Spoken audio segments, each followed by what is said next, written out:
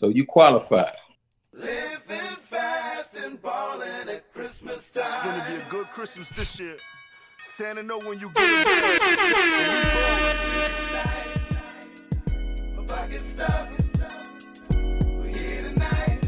What you know about this, man?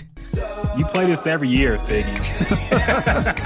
I don't play anything from this damn album. Yes, you do. The Dipset Christmas? You play Dipset Christmas every single Christmas. No, I don't. Yes, you do. Check the tape, man. Check the tape. You got to go back in the archives now, because I swear you play this every year. I don't play this all the time, though. Not this one. Street Fighter 2.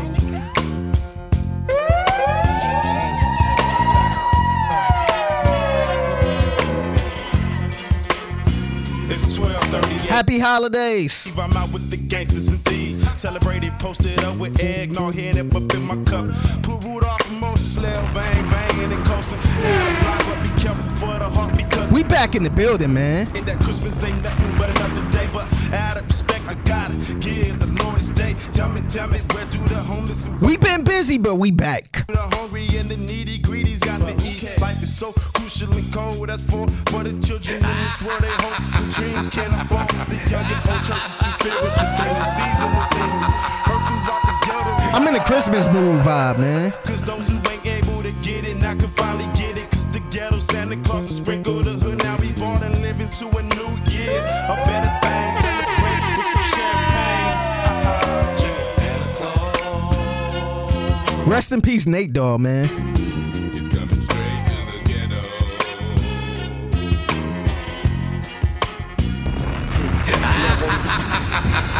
All right, I'm gonna get classy now, man. I gotta go to this classic.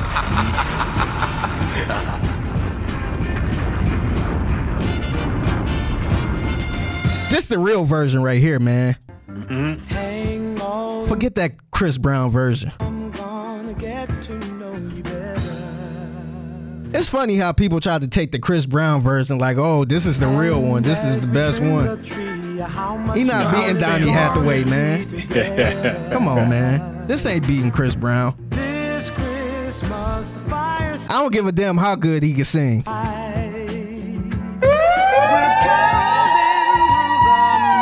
Chris Brown does backflips, though. That automatically makes him better than anybody who ever lived. Donny Hathaway ain't do no backflips on stage. Happy holidays to all the Gems and Juice potters. I don't know what to call them. What we used The to call them? gemstones and the The juice gemstones heads. and the juice heads. Shout out to the gemstones and the juice heads, man. Merry Christmas. Happy holidays to everybody out there. Yes, we are back at it, man. Merry Christmas, Happy New Year's, Happy Hanukkah, Chanukah, as Smokey Brown pronounces it. Smokey Robinson, my bad. Smokey Brown, I know where I got that from. Smokey Robinson said Chanukah on I think that was last year he said that, maybe the year before that. And he's still getting clowned for it to this day. But happy Kwanzaa for those who observe. Remember that was a trend back in the day to celebrate Kwanzaa. Niggas really got rid of that shit quick, man. Yeah, I haven't heard nobody say Kwanzaa in a long time. Yeah, my family, my mom wanted to try it one year, so we did it. Okay. Yeah, happy Kwanzaa, happy Juneteenth. I know it ain't June, but around these times we need a little Juneteenth love. Yeah, something like that. But yes, happy holidays to everybody. We are back at it, man. A whole lot to break down, a whole lot to review. It's our year-end wrap-up. We are going to wrap everything up. We're going to give y'all our favorite albums of the year, our favorite songs of the year, our favorite moments of the year. Plus, we're going to get y'all caught up on all the fuckery we ain't comment on yet. I know, man. We've been slipping. This is our first podcast of the month. Yes, and that's our last one, too. I know, man. It been a lot going on, man. We did the we had a chance to host In the Loop, That was rare, and like I said, that was a one-time thing. Might be the last time thing. First and last, and most likely last. Yeah, but we had fun. Yeah, that was fun. Shout out to B Scott, and yeah, we just been working, man. Last week I was in New York, so I couldn't do the podcast. There was a lot going on there, but we back. How was that? How you went to the Army Navy game, right? How was that, man? I had a blast, man. It was actually fun. I ain't gonna lie to you, man. I'm not the biggest diehard college football fan. You know, I'll just follow my team, Ohio State, and keep it moving. But the Army, I never actually watched the Army Navy game, not on TV or anything. So being there, it was actually fun, man. It was packed. It was a lot of. I'm not used to a packed stadium, man, covering this Texans game, but it was really packed, man. It was fun, man. And if y'all follow me on Twitter, y'all probably seen that I met Sage Steele. So I met her and her pops. So it was pretty cool, man. Yeah, she's gonna get you on Outkick next, man. I don't know. You're gonna be on FS1. I know, man. Maybe. Yeah, somebody threw this out here to me. I don't want to say they had a problem that I took a picture with her, but they was just kind of like, oh man, dang, I hope you ain't talked to her too long and all this other stuff. How do you feel about me taking a picture with Sage Steele? I mean, unless y'all was political commentating on something, I don't see what the problem is. That's what I said. Look, that's what I was thinking. Look, man, I like good people. If you cool with me, I will be cool with you. And she was wonderful. She was wonderful to me. I was actually standing there. Somebody else was talking to her, and she was like, "Who is that guy with the cool hair?" She was talking. I ain't go up and talk to her. She called me out, so that was my chance. Like, hey, how you doing? I'm Figgy, blah blah blah, and we ended up taking the picture. So we ain't getting into no politics or none of that. Yeah, don't let these people bully you, man. Yeah, man. I'm just like, man. Sage Steele. I know, man. Look, man. I know she said some wild things, some very wild things. But at the end of it all, man, she was respectful towards me. She looked good in person. I always thought she looked good, but she really looked good. She was super down to earth, man. So yeah, man, it was a cool moment, man. It was good, And if Charlamagne could take flicks with Tommy Lauren, then y'all ain't got no smoke for him. Yeah, and y'all gotta leave Figgy alone. Let him take his picks. Man. Yeah, man. Like I said, she was super cool to me. She looked really good. She was laughing and joking around and stuff. I was cool with that, man. We ain't branch off into nothing else, but she was cool. I posted a picture. She actually commented. She replied to the picture, to the tweet. That's nice. So yeah, she good in my book, man. Until she started, when she started talking about other stuff, that's where I might have to respectfully disagree. But she was cool with me, man. Because look, I met people who were straight up assholes. Where, I don't give a damn I don't give a damn who you for, man. Like, you was an asshole to me, so I ain't really got that much to say to you. But she was super cool, man. Yeah, ain't nothing wrong with that, man. I'm sure she's nice in person. Ain't nothing, man. Don't let these people make you feel guilty about taking a picture with no Sage Steele. Man. They wish they was able to Sage Steele themselves. So shit, did you it was in New York, right? Yeah, it was in New York. Okay. Yep. Did you visit Brooklyn? Did you go to where the Marcy Projects used to be? Nah, man. Come on, man. Man, we was stuck in Times Square, man. I ain't leave Times Square. The only time in the tourist section. Pretty much. The only time I left Times Square was to go to the damn game, which is in New Jersey. So yeah, it was cool. It's funny because I actually bought a knockoff bag from the store. I mean from off the streets. So so walking down the street in Times Square, I ran across like 5 different people who had a blanket laid out on the ground full of designer shit, like designer bags, wallets, purses, all that type of shit. And the guy, I'm like, if I see something I like, because, I need a little bag like this to hold my shit. And I'm like, if I see something, I'm gonna try to get it. And I ran into one, and the guy was like, man, 65. Let me get 65 for that. And so I'm looking, I'm playing it off. I'm like, I'm not paying 65 for this. And I knew I had a $50 bill in my pocket. I'm like, I'm gonna try to get it for this 50. I'm like, I'm not paying no 65 for it. And so I played it off like, all right, I get it. So I looked at my wife. I'm like, oh man, all I got is a 50, man. He was just like, oh, come on, man. I'm like, my bad. That's all right then. I played it. I'm like, that's all right then. Yeah. He's like, I'll give it to you, man. I'm like, thank you, man. Appreciate it, bro. So yeah, got this little thing for 50. Yeah, y'all were both running game because I'm sure that bag probably cost him 20. So probably so, man. Probably so. You I had just to act like he was hurt by only taking it for 50. Yeah, I just know I ain't paying no $65 for it. Like, though, I got $50. I use that, and it people ain't talking about the fucking the knockoff game like they used to, man. Remember back in the day, you couldn't really wear anything knockoff because it looked so fake.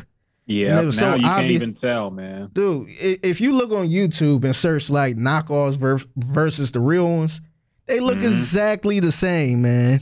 And it's like a big price difference where it's to the point where it's like, why would you even buy it real at this point? Like the shit look exactly the same, man. Dog, my friend was putting me on to the fake Jordans, man. You really can't tell the difference. It used back in the day, I remember you could tell the fake Jordans. Yeah. The jump man was all wrong and crooked and shit. Yeah. You could tell there was no logo on it, but it looked exactly like a Jordan. Colors were all faded and looked weird. Yeah. But now, dog, you cannot tell the difference unless you had a microscope. You cannot tell the fake J's from the real ones now. Yeah. So, I was looking at a YouTube I was looking at a YouTube video, and the only thing they had was, the stitching right here is a little higher than the real one, and they had to get a fucking ruler to tell. Like at that point, it's like, why? Nobody's gonna be able to tell. Yes. I don't think I ever looked at a man's shoes on his feet that close to see if it was real or fake. Like at that point, it's like, man, like why is you buying the real version at this point? Yep. But yeah, the knockoff game is kind of strong right now, man. Dog, and more people are into it than they will admit. Dude, I ain't even know a lot this of shit on Instagram. It's fake. Yeah, I didn't even know this, man. So, the offensive lineman Laramie Tunsil for the Texans, apparently he all of his shit is fake, and I think he admitted it. He said, "Why would I buy the real version? I could buy the knockoff that's way cheaper." And this is like a millionaire. I guess he don't give a shit, but like I kind of agree with that. It's like, damn, like why would I go out my way to buy the real version of this, and the fake one it looked damn near the same. He got that game from Chad Ochocinco because Chad Johnson was the first one to admit he had fake, and this is back when that was like how dare you? Like everybody would clown a nigga who had fake shit on. Yeah. And he admitted everything he had, all the jewelry and watches and the shit he had was fake. Yeah. And he got that from Chad Ochocinco. Probably so. Yeah. That's hilarious, man. Ain't nothing wrong with that. Look, man. Fucking waste of money.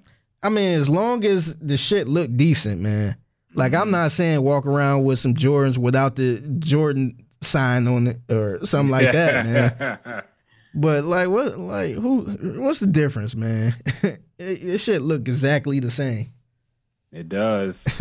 I ain't mad at it, man. Do your thing. Do your thing. Yeah. But glad you had a good time out there, man. Sounds like a fun time. Who won? I didn't even watch the game. Navy won. Okay. Yeah, it was actually a pretty good game too. We was on the field. So it was a really good game, man.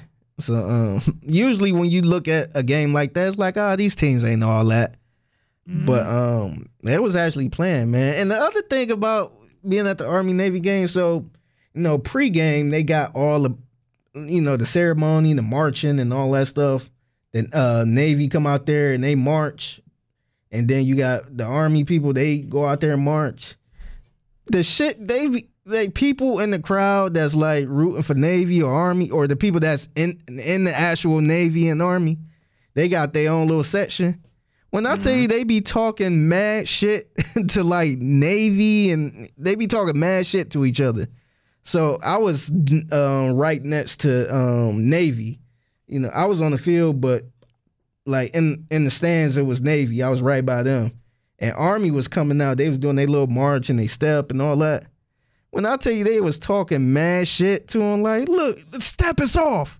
Look at him, he ain't even good. Look at him. They was just talking mad shit. It's a real competition, man. It got real greasy there. And I guess that's little stuff you don't really think about. You kind of think when you think of the military, you think kind of everybody, you know, into one at that game, but they be talking shit. It's real competitive, man. Even before the game start. Yeah, that's historic. Like Army and Navy are like Bloods and Crips, man. They don't fuck with each other at all. They got their own jokes. Yeah. Like you talk to somebody random person who was in the Navy, they say Army trash. Yeah. Army called Navy a bunch of gay niggas, all this shit. Like it's wild, man. Air Force don't like anybody either. It's really like gang warfare. For real. That shit. Yeah. It sounds like a fun time, man. So glad you got to experience that. That's cool that you got to go out there and do the show live for a week from there. So cool vibe, man. All right. It's time to get back to business though, man. We got a lot to break down, a lot to talk about. Got to give y'all our list because everybody loves those end of year lists. We got to put up with them every single year. So we going to do our own version of that shit. But first off, man, let's do some reviews. Let's review some shit that had come out in the past few weeks, really more recently. I believe the Rick Ross album was actually last week. Yeah. He changed the cover art like a pussy. Yeah, he should have kept that. It. He should have kept that, man. Since when did Ross care about being turned into a meme, man? Yeah. His whole career. The picture of him as a CEO. Dude, came out. I was disappointed when he changed his artwork, man. Like that was pussy. It make me respect somebody like a Young Thug even more, because you see, remember the first album cover Young Thug, got he was in a dress. Yeah. Well, the first one he was naked. That was Barter 5. Oh yeah, I forgot about that one. And then he made another album that he had wore a dress on. I forget. That's the one I was thinking about. But he stuck to his guns, man. People was talking shit, people making memes and all that shit, but people don't, like, Rick Ross need to realize, man, that shit kind of helped the album a little bit. It kind of make you want to go listen to it with all the memes and the jokes. Like I ain't like him changing that, man. Yeah, he was, and the new cover is so whack and uninspired too, man. You could tell you just threw that together at the last second. Yeah, because he was embarrassed. Yep. But he did release it. It is called Richer Than I've Ever Been. A lot of features on it. It has Wale. It has, I gotta look it up because I damn near forgot the track list. It has The Dream is on it, Benny the Butcher, Future, Dream Doll, Blast, Jasmine Sullivan and 21 Savage, and Wiz Khalifa. 12 songs long, which for me is a relief. Yeah. I was actually happy. I was actually shocked when I listened to this album. Like, it ended and it went, because you know how Spotify works. Unless you have like the repeat on, it will just go to a random song in that artist collection after the album is done. Yeah. So then they started playing some shit like Hustling. I'm like, wait a minute, I know that this album can't be over yet. But it's only 42 minutes. About not even an hour long. 12 songs and your standard Rick Ross fare. So Figgy, what do you think about this new Rick Ross album, and where does it rank for you in his discography so far? I got to be honest with you, man. I was so disappointed in this album, man. Oh. I wasn't feeling it, man. Usually when Ross drop an album, it usually sounds like a damn movie. Like, the production is usually on. This one didn't do it for me at all, man. I'm looking at some of the features he had on here. The Benny the Butcher song was cool. I like that one. Yeah, and me too. Lil Havana was cool. I liked that one. Everything else, I'm like, what is? I didn't know what he was doing, man. The one song that really struck me was the one with Dream Doll, the Wiggle. Mm-hmm. I'm like, what is he doing? I didn't really understand what he's trying to do. He usually make that like boss type of music. And I ain't really hear nothing on this album that was like that made me feel like a boss. So I'm just kind of like I never really understood the name. I'm kind of wondering if Ross, do he just pick a name out of a hat to name an album? Because this was called Richard. It seemed like he like richer than I ever been. I ain't really feel rich listening to this album, man. I didn't. The production, this was probably some of the I'm not saying in general, but his standards, I felt like this was probably some of the worst production he had out of a lot of his albums. And you know, we talked about the Port of Miami too. And you know, that album was actually, I can't remember what I graded that album, but at least the production on there was really good. This one, I couldn't believe he even picked some of these beats. It's kind of like this don't even fit what he's trying to do. I'm not sure what he was going for with this album. And you know, it didn't seem outside the box, but it seemed like he really didn't care for this one. And I was a little disappointed. The Lil Havana was really good. And I'm like, okay, I see what he's doing here. But the rest of it was just like, I don't know. It was a lot of skips for me, man. I was so disappointed, man. I was so disappointed. And I thought this album was going to end the year right. Like, okay, he dropping in December. So, you know, we about to ride off into 2022, you know, with some Ross. And this didn't do it for me, man. I was so disappointed. Okay, so what you gotta decide. Is it Pigpen status for you? The hogs, the pigs. It is, man. Damn. It is, man. Rick Ross ending the album, ending deal with the Pigpen album. Yeah, I went back on this album twice, man. Like, let me see again. I just, you know, the Wiggle song really did it for me. It was just like, man, this is not a Ross album, man. I mean, that Wiggle song ain't a Ross song. So I'm not sure what he was trying to do there. Is like, I wonder if the label just kind of held him up. Is Dream Doll one of his artists? That was one of the only things I could figure that song being on, because number one, I know a lot of people in rap copy each other, but this is the most blatant fake ass Nicki Minaj rapper I've ever heard, dog. Like the delivery, the punchlines, it sounds like Gorilla Black. The Gorilla Black version of Nicki Minaj. Well, she from the Bronx. Dog, I thought Nicki Minaj was on this song at first when I first heard it. Then I looked at the credits and it said Dream Doll. I'm like, I know the voice sounded kind of off. I'm like, what is this? Yeah. I know, but nobody cares about biting in hip hop anymore. It used to be the scarlet letter, like nobody could bite. Now everybody bites, but this is the most blatant biting by a mainstream type artist I've heard in a while, man. It was actually kind of disgusting. Yeah, when you hear people that, like in this situation, when you hear that and it's very noticeable and uncomfortable, that's way too much, man. Because, you know, a lot of these female artists are inspired by Nicki.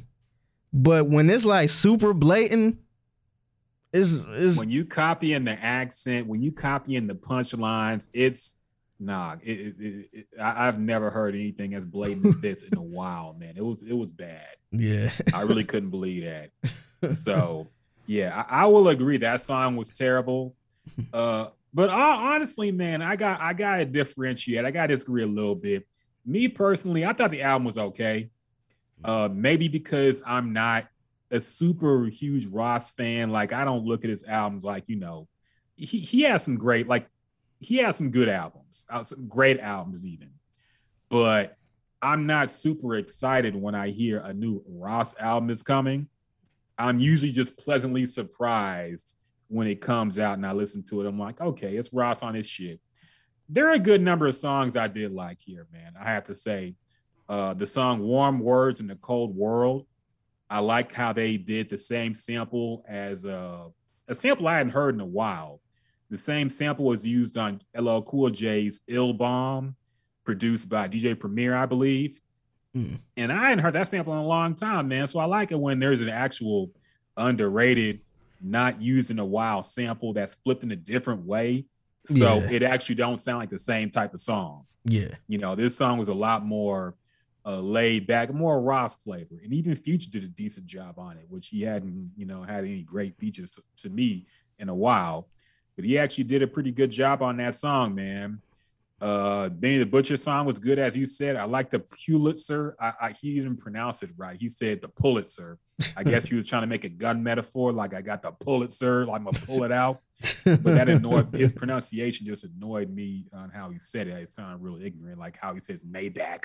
Yeah, but I guess it's just his thing. I really like the song Outlaws. I like that song a lot, man. I thought the sample was cool. I thought 21 did his thing on it. I didn't like the hook that much. I could have went without that Jasmine Sullivan hook, kind of. I don't dislike her, but just the hook didn't match the content of the song or the name of the song. It was very weird. But I like that song a lot, man. I thought the beat was super cold, and I actually enjoyed that song. The last song, Hella Smoke, was good too. I thought that was like vintage sounding Wiz, almost Cushion OJ sounding Wiz a little bit. So I like that, man.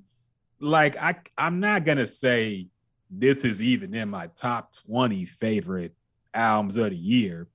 And I don't think I would even put it, in Ross's top 10.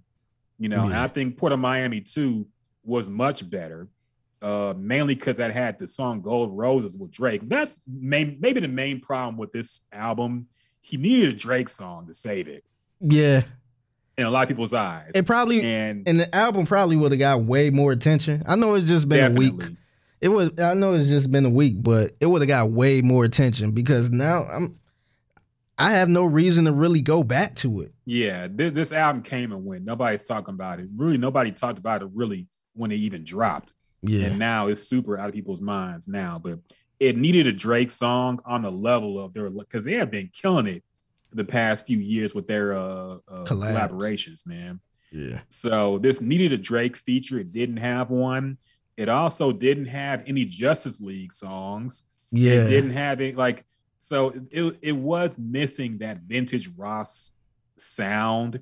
Maybe he was trying something new. I don't know. I didn't realize Timbaland produced the Pulitzer. I didn't realize that either. Right. I didn't know either. It didn't even sound like, I don't even know what Timbaland songs sound like anymore, man. His shit don't sound like Aaliyah.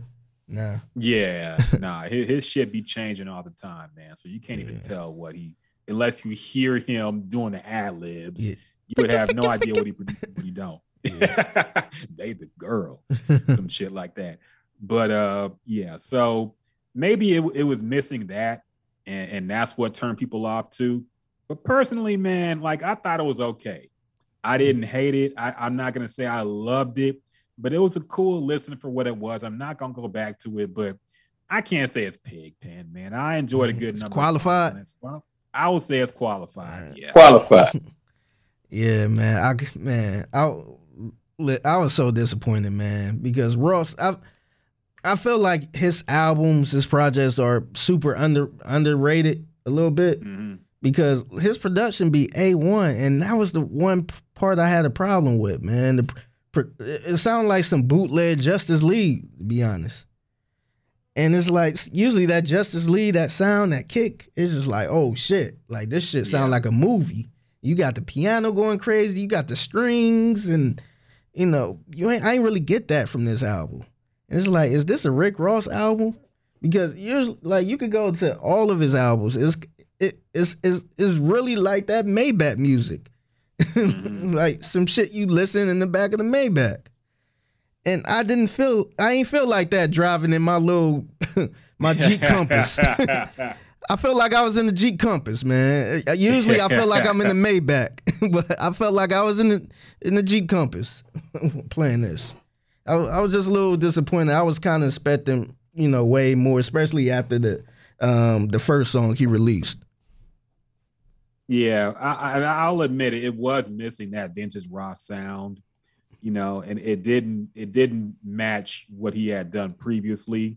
Port of Miami 2 was a much better album. I'll say that much. Yeah. But I thought it was okay for what it was, man. Maybe my expectations were just lower because I didn't really give a shit when it came out.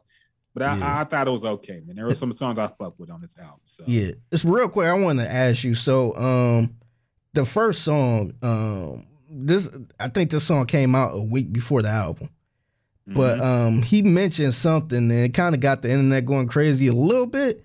I didn't really see too many people talking about it, but he mentioned Meek Mill and I want to say the first verse of the first song. Yeah, I do remember the line, but I forgot what he actually said. Yeah, he said,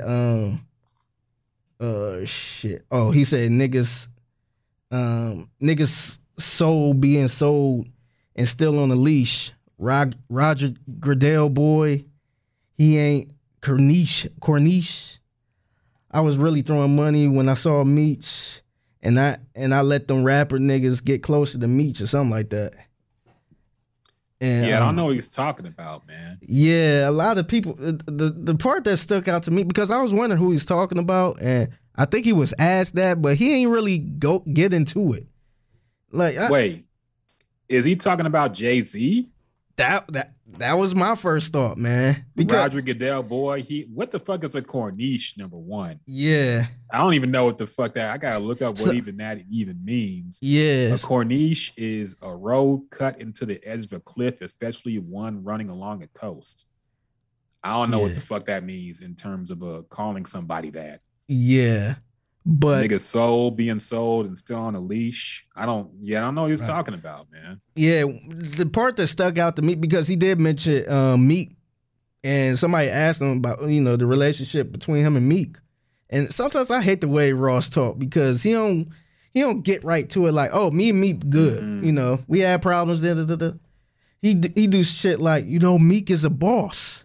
At the end of the day, we all are bosses, and we got our own separate moves.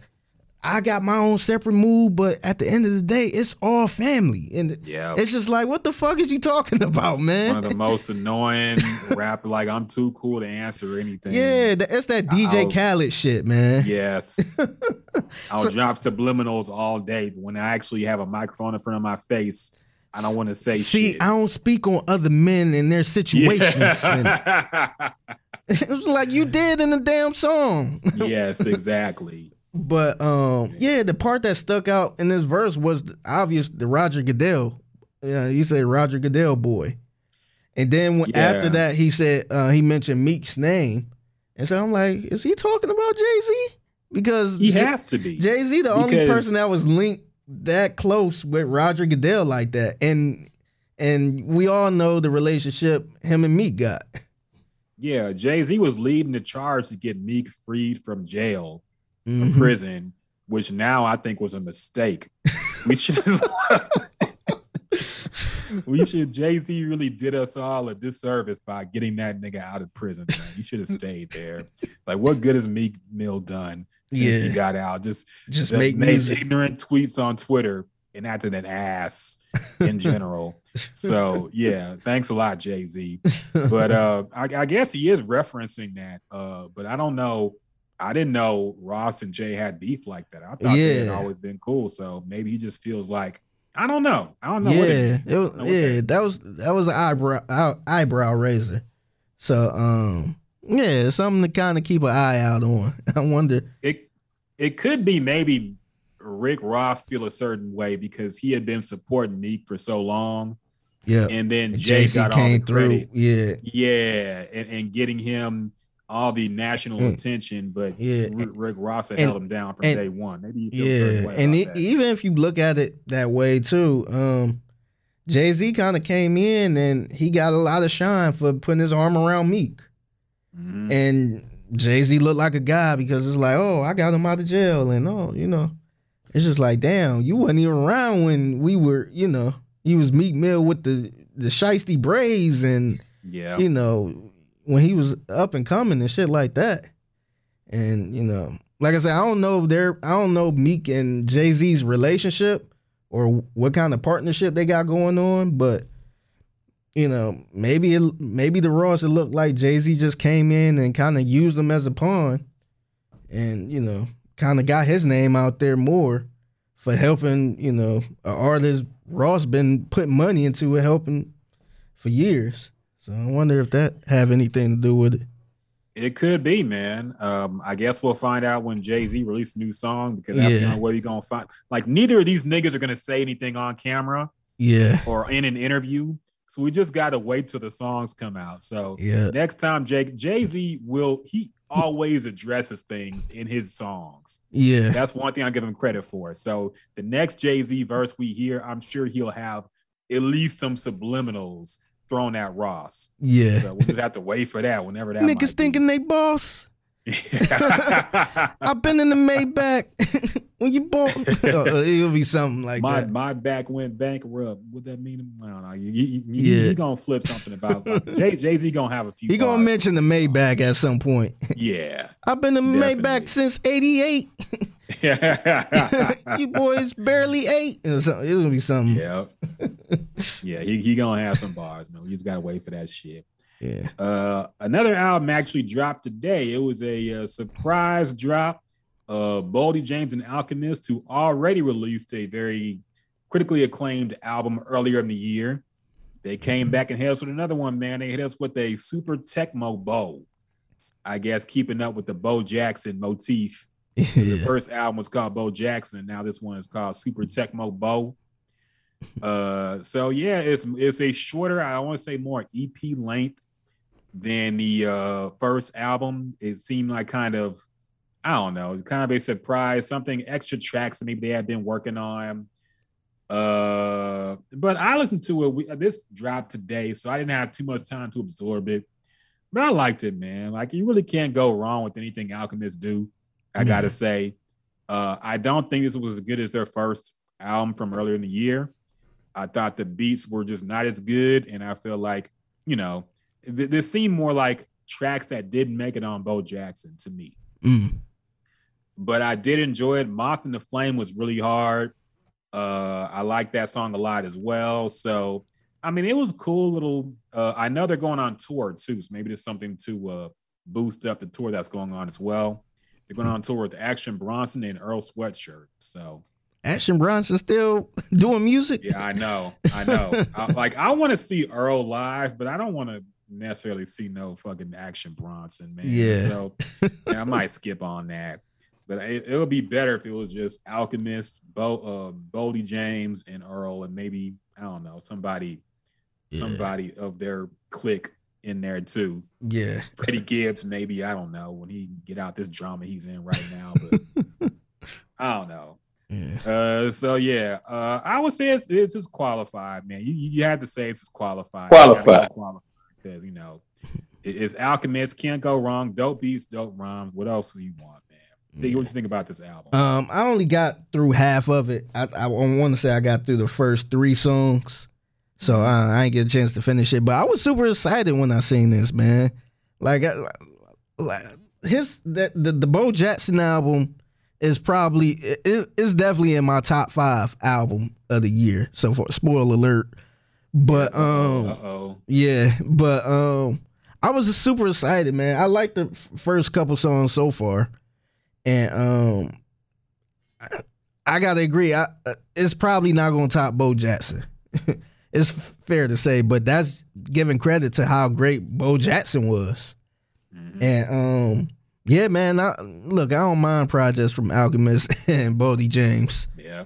So, you know, I won't critique it too much, but yeah, man. I'm gonna finish the rest of it, but I think it's fair to say I agree with you. I would say it's qualified. Qualified. Check it out. If you're a real hip hop fan, and I hate using that term, real hip hop. I mean, it's true. Yeah, if you're a lyrics and production guy, check out Boldy James, man. He's super smooth. I know. We always talk about Griselda, and I think he part of Griselda too. But sometimes Griselda can be a little too rough.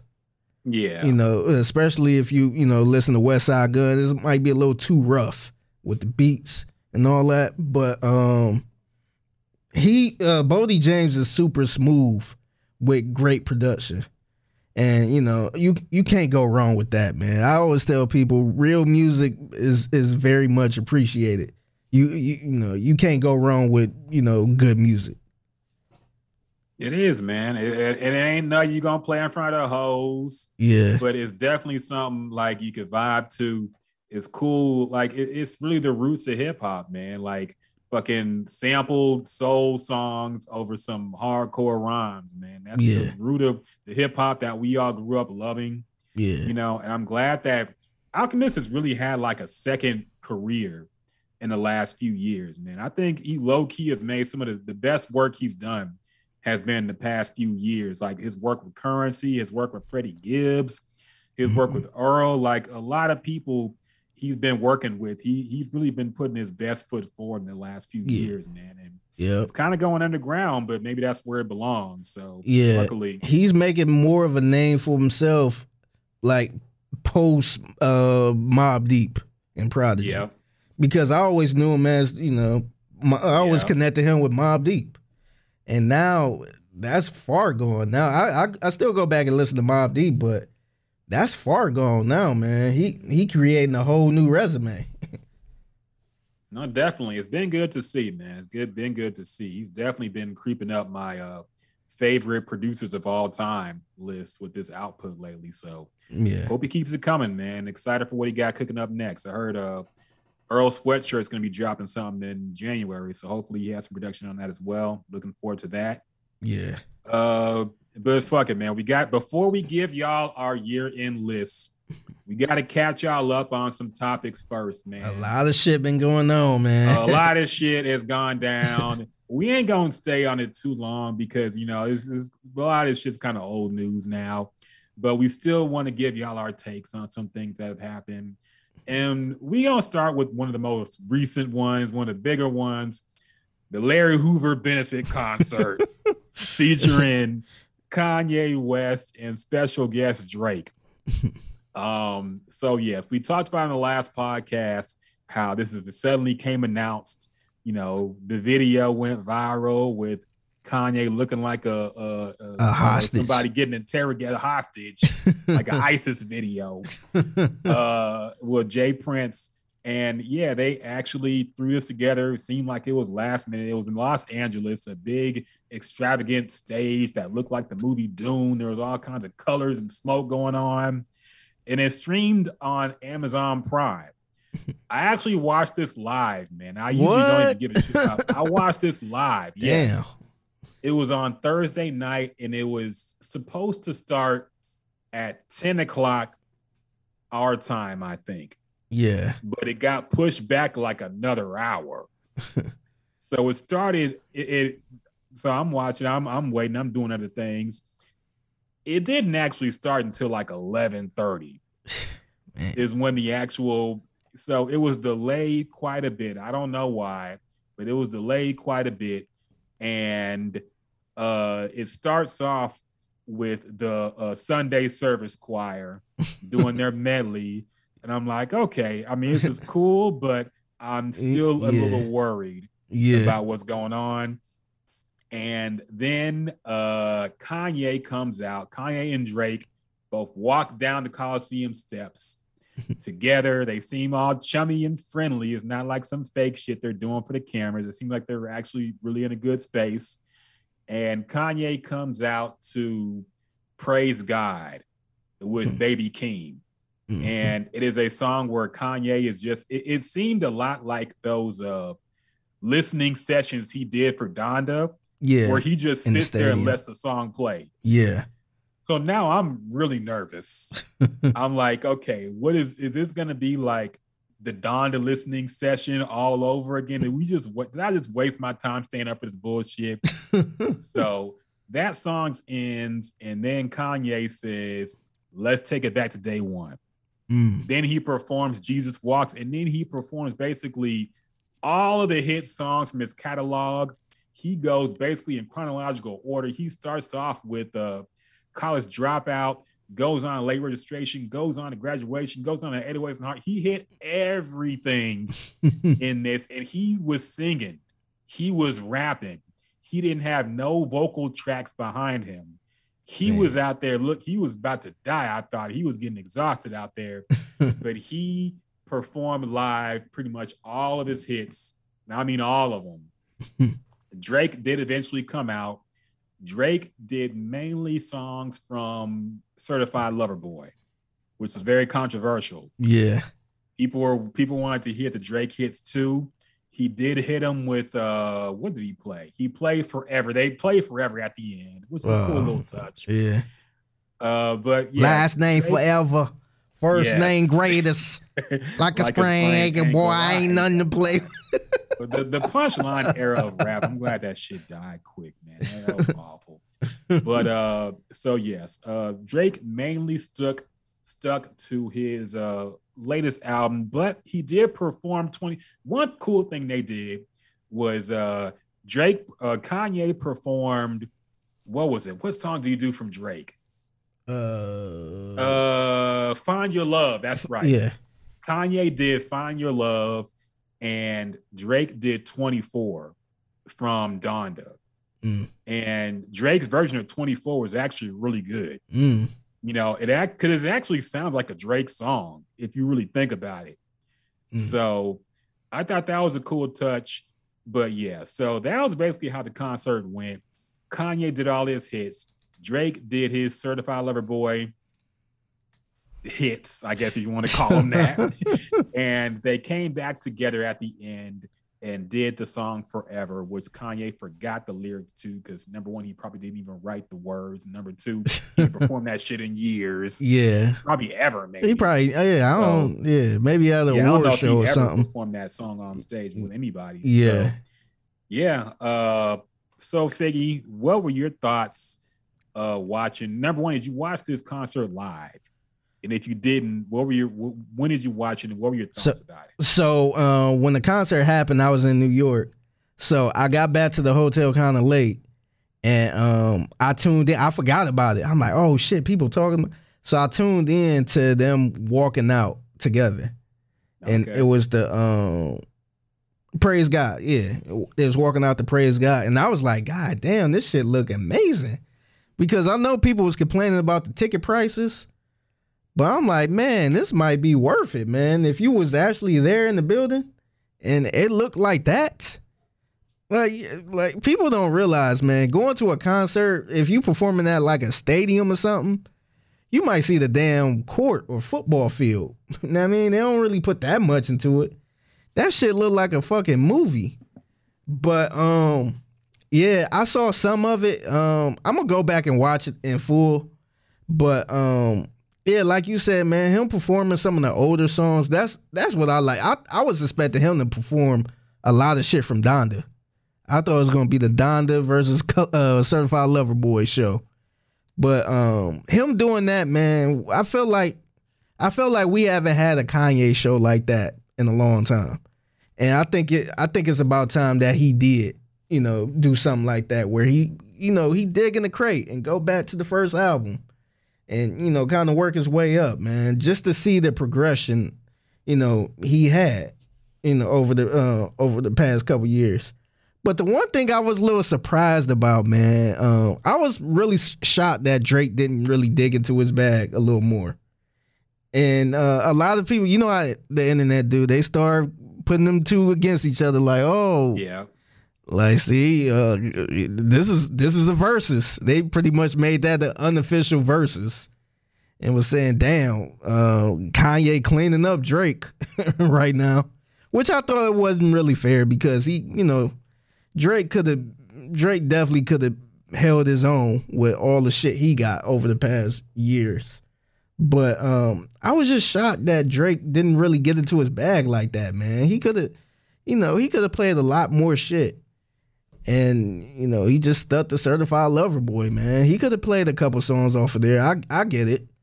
But I would have thought he would have took it to the beginning. And that was the only disappointing part. But, I can't lie, sit here saying I was wishing Drake played the, Best I Ever Had and name all of the other songs. I was good with the Kanye part, man. I thought it was good. It was good to see them two together. I still think it's weird that they were doing that. That was the purpose of the concert. It seemed like they never. I feel like they never brung up Larry Hoover at all. Oh no! So I totally forgot why they was having this they concert. Just had clothes that said, Kanye had clothes that said "Free Larry Hoover," and Drake had a jacket on that said "Free Mandem."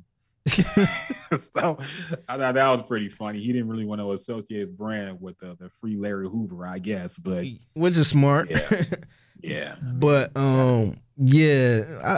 but overall, man, I think that was a good way to kind of end the year too.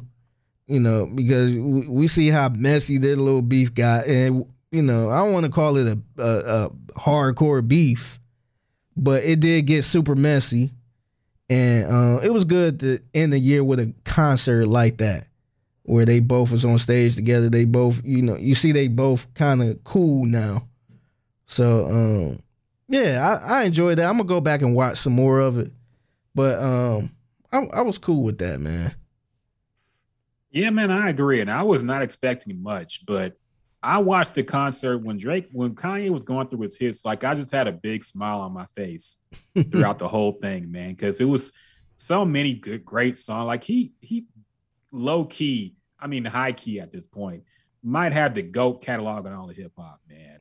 I'm not saying he's the best rapper. I'm not saying he's the best producer, but we talk about his catalog, like the songs, like they've defined generations at this point, man. Mm-hmm. And he has so many of them. And you could tell he enjoyed. That's why I said when we were talking about Kanye doing the verses, and I was adamant that he knows what his hits are and he will play them. And you were more on the side of he's gonna do more Donda stuff and all the Jesus stuff. Like Kanye is hip hop. Like he's a hip hop ass nigga at heart. Like I know he showed that. He was trying to censor himself from a lot of stuff he was saying in his earlier songs, but he couldn't help it. Yeah, he had to get it off. Yeah, like he in his heart, no matter what spiritual changes he goes through, he's a hip hop head at heart.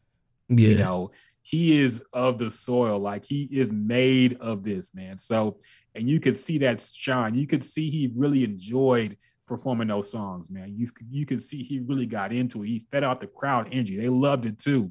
They knew all the words. They didn't know many of Drake's songs at all, but they knew all of his shit. You could tell he loved performing, man. And I love seeing that from an artist who really cares about their performance, man. So yeah, it was great to see that.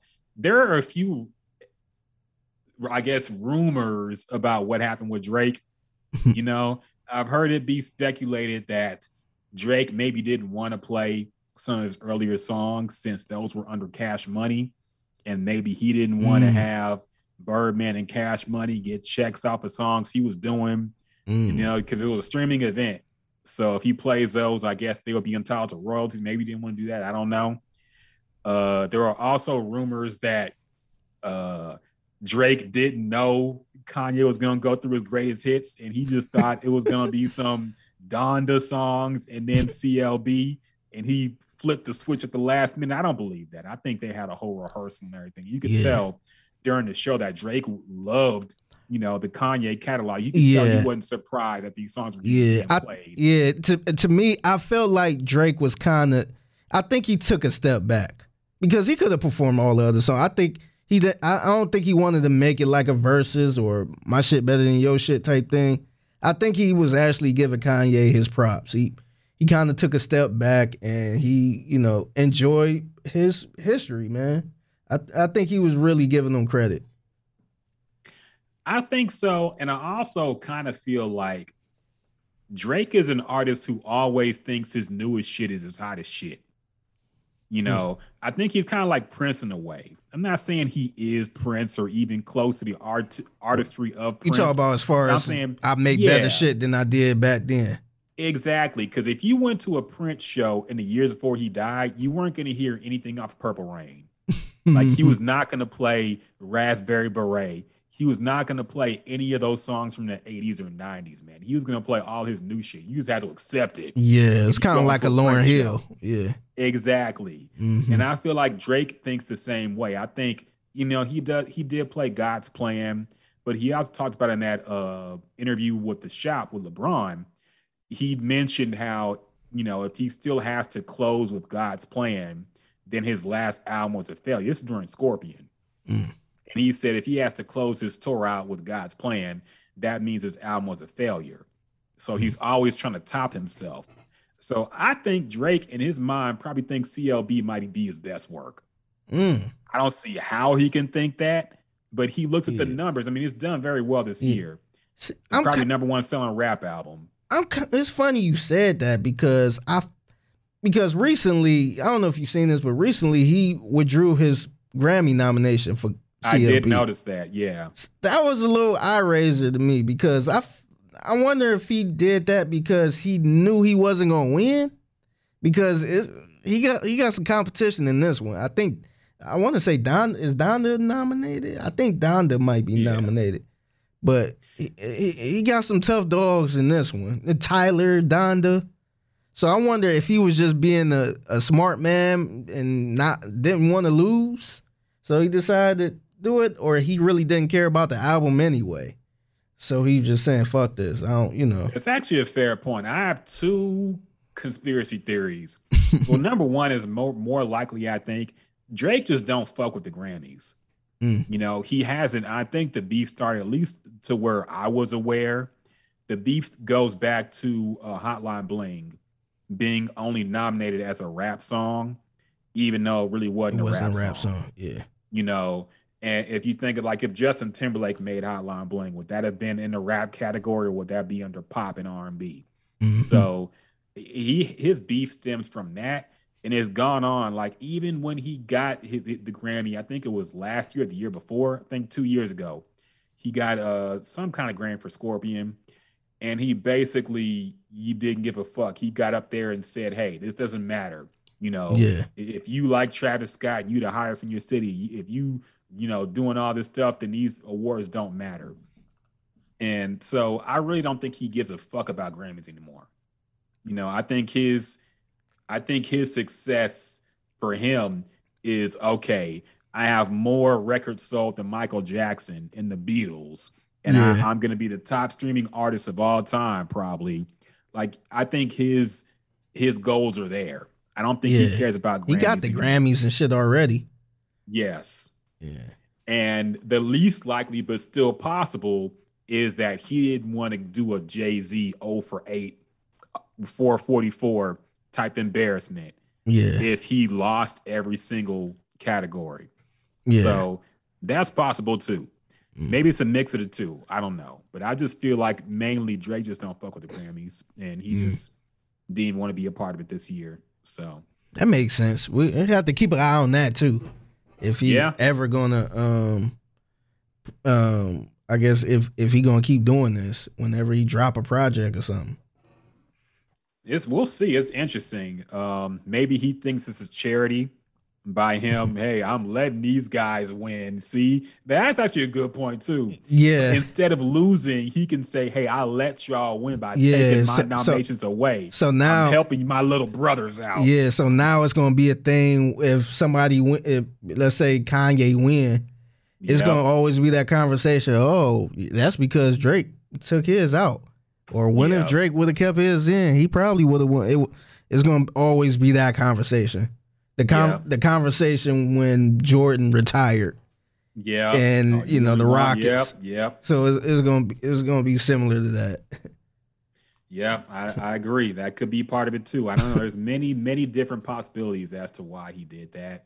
Yeah. But yeah, ultimately the concert was cool, man. If you haven't watched it and you're a fan of either of their music, I would recommend y'all check it out. It was actually a great show. I really enjoyed it. It would have been cool to be there too, just because the energy was crazy. But yeah, some people got mad that we even made it a versus, but I'm like, they've been competing for this entire year, beefing with each other, and now we're just supposed to forget all that and act like it's kumbaya. No, man, they knew we was gonna compare them, so whatever. I don't have time for that. Yeah, it's always a competition, even when it's not supposed to be. Yes. Like, so yeah, but I do think Drake did the right thing and just kind of, I feel like he really took a step back and let Kanye have his shine. Yeah. Because it was really neat because, we know what Kanye West been through, since what, I don't know when, since 2016. I just started there at 2016. We know all the shit he been doing, and then up to recently, with his marriage. We forget how great Kanye West was. I know that sound crazy. It sounds like a straw man argument, but we forget how great he was until he started performing his old shit and working his way up. Because the first thing you say something about Kanye, oh, I'm done with him. His music ain't all that. It's just immediate criticism. But it's good to, for him to perform his shit, how it started and where it's at now. Because sometimes people say stupid shit that make you forget all the great things they did. And sometimes you just need to snap back to reality like, damn, he was amazing, man. Like the shit he came up with. And this was back in 2004, 2005. And he did this. So it's a good wake-up call. Definitely. And it's good to have this beef finally over with, man, I have to say. Because you could tell, like, no matter what they be saying, like, they love each other, man. They love their music. Kanye was on Drink Champs talking about how he loves Drake's music. And you could tell Drake, Drake came up on Kanye, So, like, Drake came out when Kanye performed Can't Tell Me Nothing. And Drake was getting super hyped, man. You could tell he loves Kanye's music, man. It influenced him a lot, I think, too. So, yeah, it's good that these two giants can just put the beef to bed, man, and finally just appreciate each other, maybe work together at some point in the future.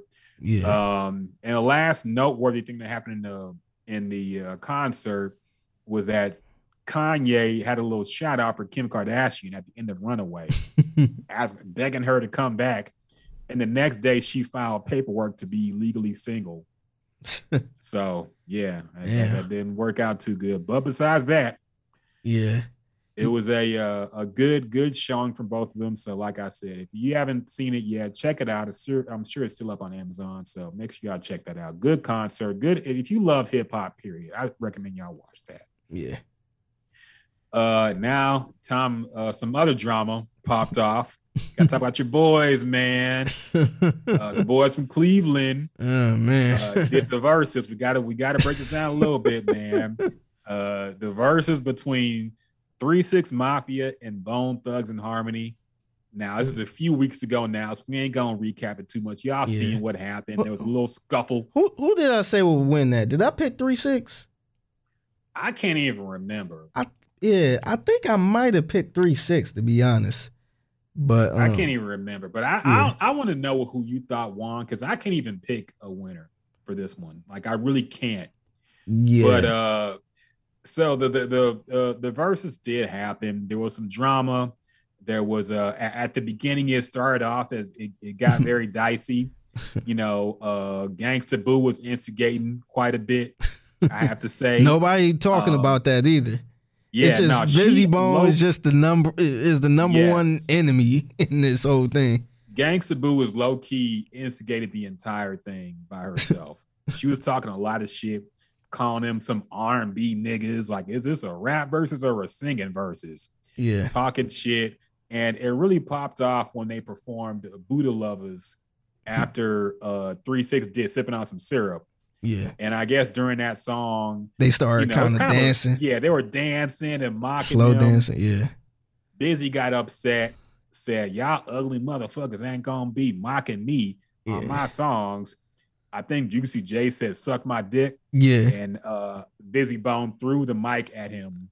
And then both groups just kind of collided on each other. Yeah. No, nobody actually got hurt. It wasn't. It was just a little scuffle. Yeah. An NBA fight. I'll put it like that. Yeah. A fight where nobody wanted to fight, but they had to act like they were going to. I was actually shocked that Juicy J, he actually stepped up to him. He actually ran over there quick. Bizzy Bone ran, I have to say. Yeah. Bizzy Bone went right to the back. Yeah. Like, come on, man. But Bizzy Bone did explain after the verse. He did a live on YouTube, basically just said that, the suck my dick thing was going too far. and he didn't think what he said was that bad. But I'll leave anybody. That's whatever. That's the whole Yeah, thing that's about it. yeah. What's fighting words and what's not. Yeah, yeah, and plus, I think honestly, I don't think Juicy J thought it was gonna get that real like that, because mind you, Versus, I think they kind of coach him up. They try to coach him up a little bit to talk a little smack, because they kind of make it fun. I think the Verses where it was a lot of smack talking. I forgot which one really started it, but that kind of made the Verses a little fun. Like, oh, that song was cute, but no, this is real. So I think they were trying to do that, and I don't think he realized Busy Bone was really serious. And inviting the man to your private parts, man. Look, I say that always expect to fight if you invite the man to your private parts. Yeah. So yeah, man. I think, like I said, they don't really know each other like that. Busy Bones, it seemed like he more of a serious guy. I don't think he be joking around too much like that.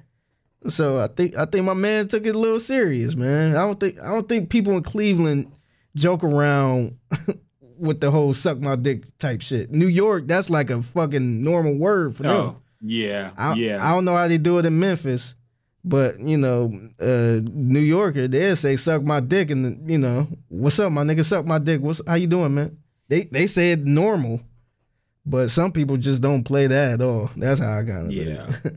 No, it's 100%. And like, Bone Thugs they really came from the hood, like they really came from the street.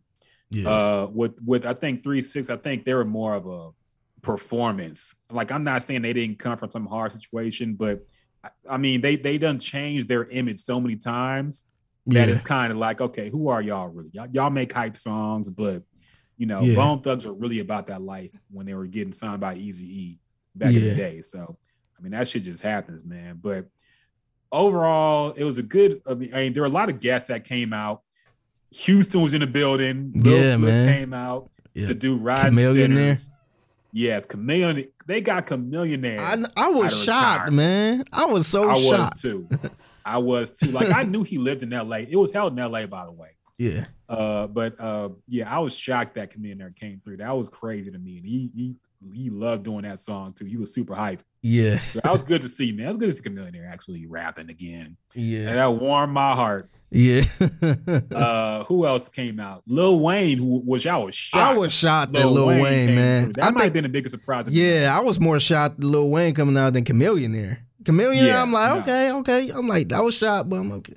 When he played Bands and Maker Dance, I'm like, never is Lil Wayne coming out here, man. I thought 2 Chainz maybe. Yeah, I kind of did not think Lil Wayne was gonna come out. Dude, at that point, I'm like, who? I was glued at that point. I'm like, who the fuck else coming out here, man? And then Juicy J played that Katy Perry song. I'm like, if Katy Perry walk out on this fucking stage, man, I'm cutting the TV off. Yes, she didn't, but she did. Thank God. Mariah Carey didn't come out for Bone Thugs either. Yeah, that would have been too. I'm sure they tried, but I'm sure Mariah Carey didn't even pick up the phone. Like, she like, who? Man. Bone Thugs and who the fuck is that? She don't even remember. I was high when I have a song with you guys. Oh shit. Who else? Wiz Khalifa came out as well. So yeah, it was a star-studded, probably the most guest-packed. Lil Jon came out too. Yeah, that was crazy. Project Pat came out, of course. Duke Deuce came out as well. Yeah, it was a lot of guests that came through, man. Yeah. And I will say the LA crowd was definitely pro Bone Thugs. They did not get any favors by doing it in LA for 3-6. That the crowd was dead for them, I have to say. Yeah. But and it's funny because they live out there now. Yeah. But they don't have the love like that. You know how many Mexicans live in LA? Like, it was gonna be a Bone Thugs show, no matter what. Yeah. But now that the table's been laid out and y'all got a little refresher, Figgy, I gotta know your take on it, man. How do you think your boys from Cleveland did? Did they represent as they should have, or did the 3-6 take it? How do you think it went down, man? I gotta be honest with you, man. So the way Bone started the show, I was a little surprised because early in the versus stages, you know, of course they used to start the show with their, you know, little album cuts and kind of work up to the big cuts. And then as verses went on, you notice artists start playing some of their bigger songs early, where it's like, oh shit, he's starting with this. Oh shit, it was kind of like that. But Bone didn't do that. They had the old school mentality. They was playing a lot of album cuts, man. And I think a lot of people, and when I mean people on the internet, they really wasn't familiar with these album cuts. They was playing stuff from that Art of War album. Where I'm like, damn, it was only 3 members of Bone on this album. It wasn't even the whole group on this one. They was playing, you know, a lot of shit that, you know, I wasn't even familiar with. So I'm like, damn, man. And me being a 3 6 Mafia fan, I'm like, damn, they playing Sipping on some scissor. They playing all type of shit. And I'm like, man, I'm like, at this point, man, play fucking Thuggish Ruggish Bone or something, man. Like, play something. Because just 3 6, I think I might have said this before. 3 6 Mafia, they got a really good album cut list. Like, a lot of they shit, they missed out on a lot of shit, man. I was kind of disappointed they didn't play. But I knew they were going to do their thing with that. But Bone, I feel like Bone didn't get cooking until like the 9th or 10th song. And at that point, it's like, all right, cool. Now you start getting the, you know, the Thuggish Ruggish Bone, the Notorious Thugs, the song with Tupac. Then it started going then. But I was kind of disappointed at how they started. But any way you could have worked that, I think they eventually would have had to play those songs. So they probably would have lost some of the rounds anyway. But it just looked bad from, you know, just looking on the internet, from an internet point of view, that they starting the verses off, you know, and people were saying, damn, they down 9-0. they down 0-9 in this. It's like, man, like this, you know, I feel like you really got to be a really good Bone fan to appreciate what they was doing. And even, you know, even listening to all of their shit and 3 6, it kind of show you how different these groups were, because they had a lot of slow weed smoking type songs, and 3 6 was like a, you know, there was more hype, fuck a nigga up in the club hype type songs. So to the average eye, you would look at 3 6 like, man, they killing them. But I wonder if Bone probably would have been better off doing the show with somebody else, against somebody else that was kind of on that same type of level, if that makes sense, because it's, you know, the crowd was fucking with Bone because, you know, it's that Eazy-E connection and, you know, all of that. But it kind of did seem a little bit R&B-ish because, like I said, 3 6 they had played Chicken Head, and then it get back to Bone, and there's like a slow weed song. And, you know, to the average eye, it's like nah. You know, verses is there. You got to kind of, you know, carry the crowd. You got to be hyped a little bit. You got to have the mic presence. And that's the only problem I had with it. But a lot of people were saying they got killed and all this other shit. I disagree with that 100%, man. I think their songs towards the end really, you know, I think it took it up a notch. And where I think 3 6 Mafia dropped the ball, because I think 3 6 could have you know, put the dagger in them like that. But I think they dropped the ball by playing a lot of new Juicy J shit. Like, even though, you know, Bands That Make Her Dance, you know, that made sense because you had Lil Wayne and 2 Chainz there. But they played a lot of new Juicy J shit where I'm just like, like, nah, they could have played some more. They honestly could have played a lot more Project Pat. They could have had him out there for at least 2 or 3 songs from that Mr. Don't Play album. And I just think they kind of dropped the ball a little bit on that. But overall, man, I think I like 3 6 Mafia, man. I know I'm a Cleveland nigga, but I always like 3 6 Mafia. But so I think Bone. I would say Bone probably didn't win that one because of the choice songs. They forgot first of the month, man. They ain't played first of the month. That was crazy. Yeah, it's just like, damn, y'all could at least started the show with that. Mhm. But yeah, just little stuff like that is the reason I think they took a L. But it wasn't it wasn't a Dipset L. No, It wasn't a Dipset. I don't know L. if we'll ever see that. I know. Somebody tried to say it was close to it. I'm like, I don't think so. It wasn't even close. Yeah, man. because the fact that we're even debating who won or lost means it wasn't even close. Yes, and even with Bone, you gotta give it to them. They was performing. You might not care for the songs. They were rapping their asses off, man. It was some terrible mics, and the sound system was kind of fucked up, but they was still rapping their shit. They knew they shit. I ain't get the feeling that they haven't seen each other in years, and this is the first time they was on the stage. So they were good on that part. But I just think the choices and the placements of the songs kind of fucked them up a little bit. Yeah, I agree for the most part. I did think the way Bone Thugs opened was actually pretty dope because when I saw 3-6 play, I think the first song they played was Who Run It, Yeah, which is one of the hardest 3-6 songs. yeah, And then Bone Thugs came with No Surrender, which is an album cut that wasn't a single, but that's also one of Bone Thugs' hardest songs, man. Like, I'm a huge fan of that whole debut album. And the fact that they came out with that song is crazy, man. Like, that song is super hard. And I thought it was actually a good answer to Who Run It, to go with the hard-ass album cut from their first album. So I'm like, okay. The rest after that, I do think the Buddha Lovers thing did kind of slow things down and kind of fuck shit up. But you did bring up a good point because that's how people talk about that too, that maybe Bone Thugs should have went against somebody else.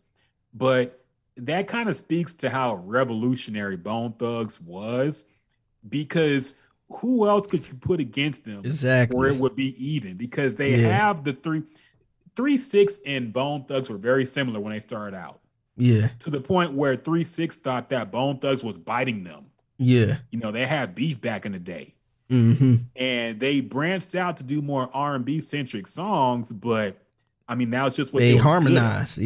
Yeah. Exactly. Bone Thugs and Bone Harmony. Thugs and Harmony. Yeah. So who else could you put against Bone Thugs besides maybe like a Drake, who's not going to do it against Bone Thugs? Yeah.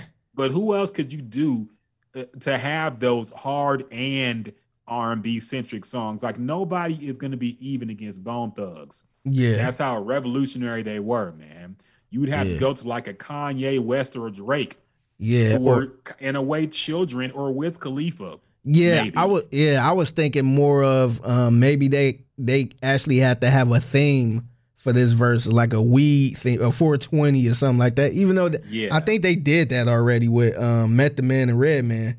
Yeah, but it would have to be something like a because they were like one of the original weed smoker, groups or rappers.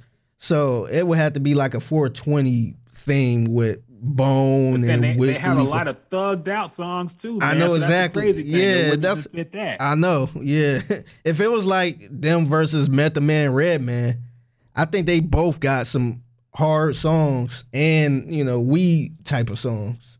But it's still kind of different though, man, because Method Man, Redman not really singing or harmonizing.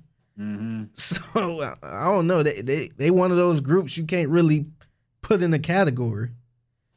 Exactly. It would be difficult to have anybody against them and it sound right or fair. Mm-hmm. So that's one thing. And yeah, some things annoyed me during the verses. Number one, the sound mixing was awful. It was terrible. I'm starting to get used to this for the verses just because I have to accept that this is never going to sound great. But I felt like with one of this magnitude, with the guests they brought in, it should have sounded better than this. Like, why is Project Pat mic not on? Everybody's mic was off. Yeah. It sounded like I could hear Lazy, I heard Busy, I heard most of 3-6, but I couldn't hear Crazy at all for the entire show. Yeah. Like whenever he rapped, they had the vocal tracks playing, of course, but I couldn't hear Crazy. I could barely hear Wish. They brought out Shatasha or Natasha, whatever. Yeah, her mic wasn't on. Sluggish Bone. Yeah. And she tried to sing and her mic was off. Like I couldn't hear shit. I'm like, and everybody's like, ooh, she still sound good. I'm like, oh, I couldn't tell because her mic was off. Like the mixing was so bad. There were so many bad moments. There was a part, I think, where somebody played the wrong song. Like it was just a fucking mess, man. Yeah. And I know they probably don't have time to rehearse a lot of this shit. But they announced this so far ahead of time. I think this was announced like a whole month before it even happened. Yeah. So for them to be this unprepared, for shows to still start late, it's just annoying, man. Yeah. I'm getting sick of the low production value of this shit. A quick thought I did have on the fight because this was one of those verses where it was clear that the groups really didn't fuck with each other to that level at all. And I had nothing against the fight or a problem with it, but I do feel like if you're gonna go for what the Lox and Dipset did, you have to have somebody mediate and diffuse it. And that's, if you peep the verse between the Lox and Dipset, Jadakiss was an expert at knowing when shit was getting too hot. Yeah. He would calm everybody down. Yeah. Mm-hmm. He would go over, he would, increase it and start talking his shit and say what he had to say. But then he could tell, like when Juelz had his hat slapped off. Yeah. He knew shit was getting too hot. He had to calm it down. He was like, okay, you can step on my hat. I don't care. Yeah. Like you have to have somebody there to diffuse it when it's getting hot. And they didn't have anybody. I guess the leader of Bone Thugs that night was Lazy. Lazy was he actually did a good job emceeing as far as, he did. because he should have been the one to kind of diffuse it more, and he really didn't. Yeah. So that was an issue there. Yeah. Busy left after the fight, and I was worried he wasn't gonna come back. Yeah, I thought it was about to be over, man. Yeah. I thought the verse was about to be canceled. Yeah, they couldn't have done that. Yeah, all the people who came there and the guests who were still there who hadn't even performed. Yeah, it did boost their views though. I heard it went like up a couple of 100,000 after that. So damn, I guess it worked out in the end for them. Yeah, but the audio issues are getting on my nerves. Other thoughts I had about it, I can't even say who won, man. That's the thing, because 3-6, you could say they had the better playlist, but there were certain songs that 3-6 had no answer for. Mm-hmm. Thug Love, Notorious Thugs. Once they got into that bag, that's when I think rough. That's when I think the score really evened up a little bit. I still got. I mean, I think, like I said, 3-6 really dropped the ball by playing some new Juicy J. Like, look, they could have dug deep into that. I think that album called When the Smoke Clears, that 3-6 3-6 Mafia album. They could have dug deep into that shit, man. They could have played some shit off of Choices. They could have played. They had Two-Way Freak. They had Tongue. They could have dug into this shit, man. They had a weed song. I'm surprised they ain't play their weed song. I'm So High. R.I.P. Lord Infamous. Yeah, or I'm So High. They could have. Like, they ain't even dig into that shit, man. I'm like, why is Juicy J playing his shit, man? And then, why do you play the Katy Perry shit, man? They should. Yeah, I was gonna say they should not have played that. Yeah, that was a mistake. Unless she was actually there.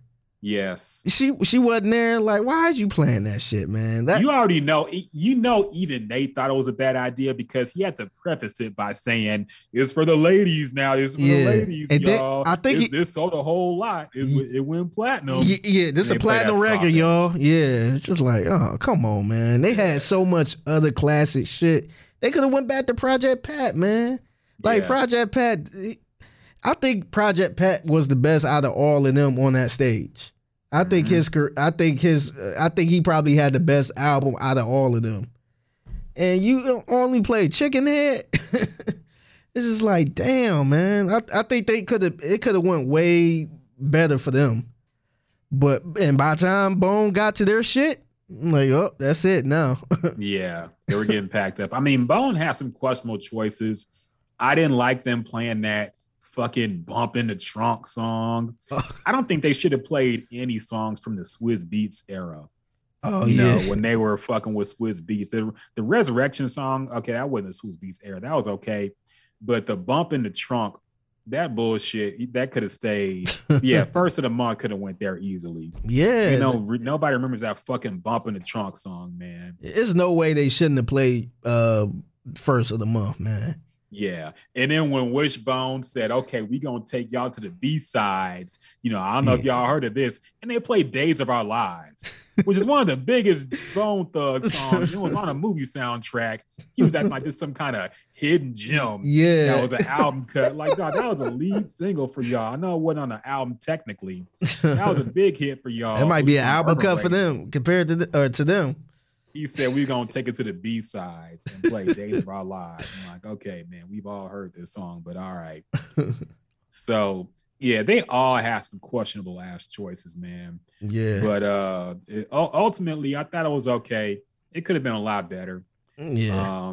But it was cool for what it was. It was cool to have the guests come out. I'll be honest, man, I'm getting sick of this versus format.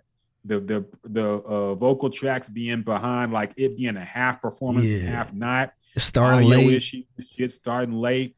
It being on random days of the week. Yeah. Like I'm getting tired of all this shit, man. If Versus ends next year, I will be okay with it. Yeah, me too. You know? What else can we get at this point? Unless somebody big is gonna do it. Yeah. Somebody said, was it L.A. Reid said he wanted to see Beyonce and Mariah Carey. That's not happening, man. Now, Mariah Carey, I think Mariah would do it for the right price.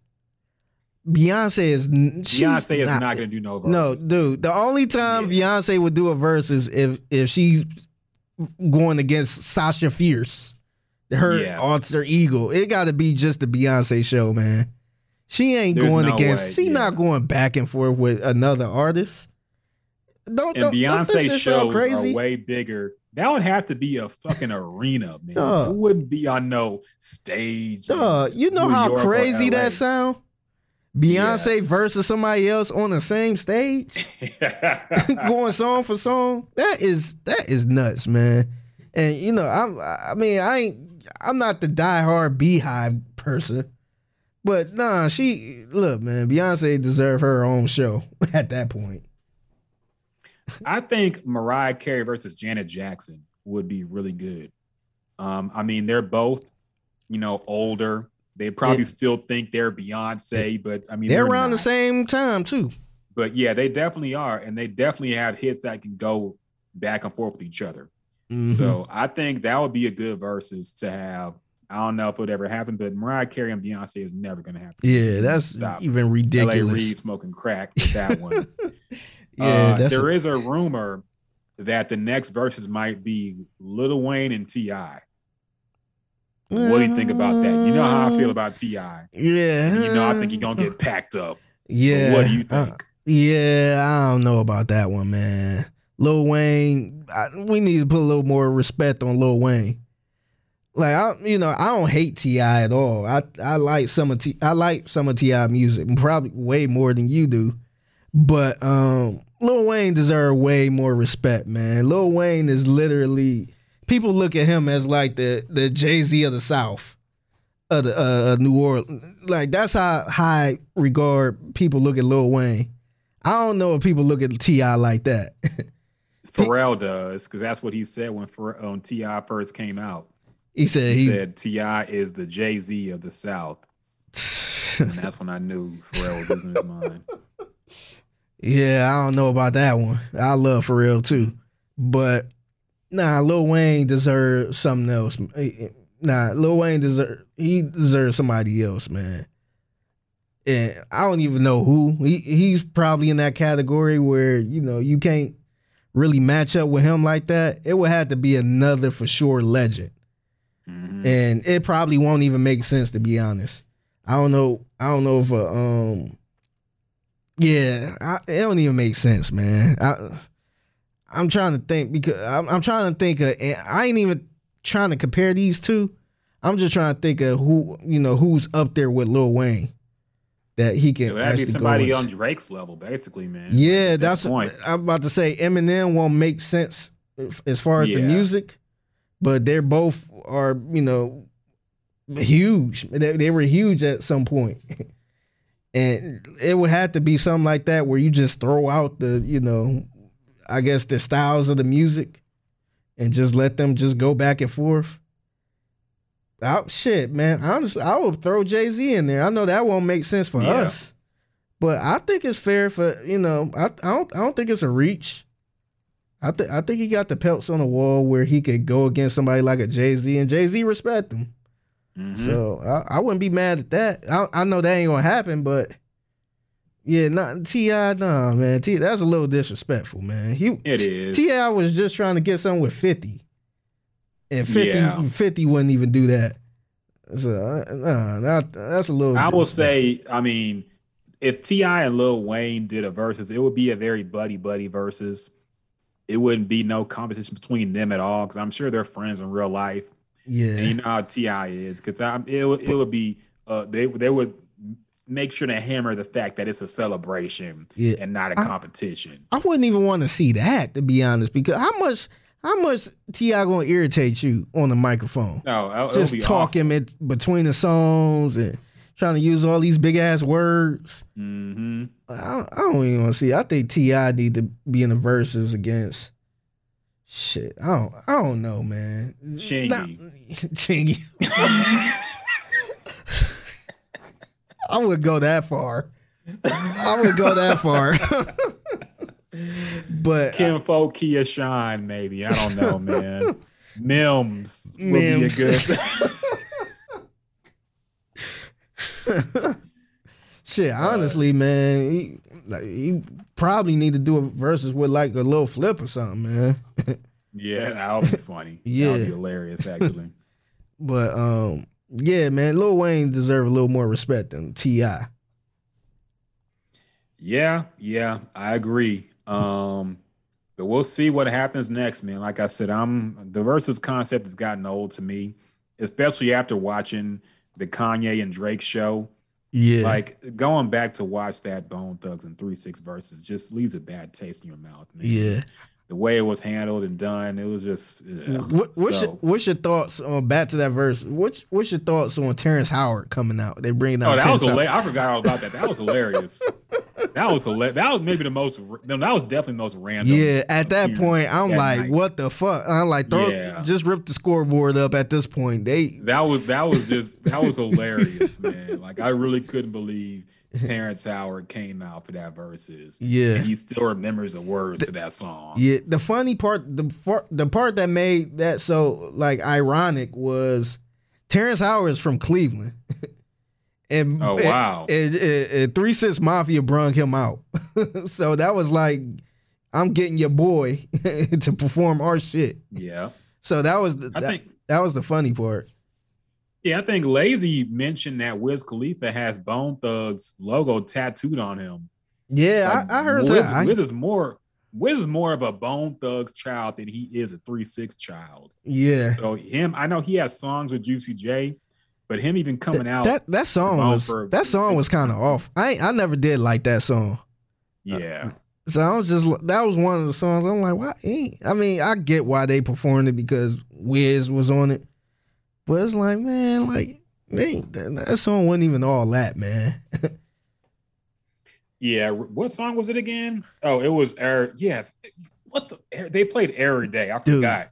Yeah, that song was mid. I'm telling you, towards the end, man, I told you, man, 3-6 dropped the ball, man. They started playing shit like that. And that song went against Notorious Thugs. Yes. So how can you tell me that 3-6 swept them? Yeah. Or it was not even. Come on, man. Yeah, nah. 3-6 playlist towards the end was weak. Yeah. that Wiz Khalifa shit could have stayed on the bench, man. He did not need to bring that out, but yeah, whatever. And shout out to friend of the show, Moot Motonio. He was there. Oh yeah, he was actually there, and I actually saw him on the screen. He was behind the DJ. That's dope. I'm like, look at this nigga Mook, man. The fuck is he doing out there, man? I know in LA. Yeah. That's dope, man. Yeah, That's shout out good to hear. Mook, man. Yeah. So yeah, it was what it was. We'll see what the next versus holds, but yeah, I'm not too excited about any future matchups unless there's something huge and the production value goes up a lot. And I don't know if either will happen. Yeah. But we will see.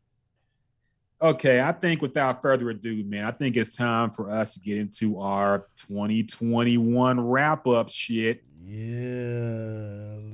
It is time for y'all to know the official Gems and Juice albums of the year, songs of the year, moments of the year, fuckery of the year, surprise of the year, because we know y'all love seeing these year-end lists.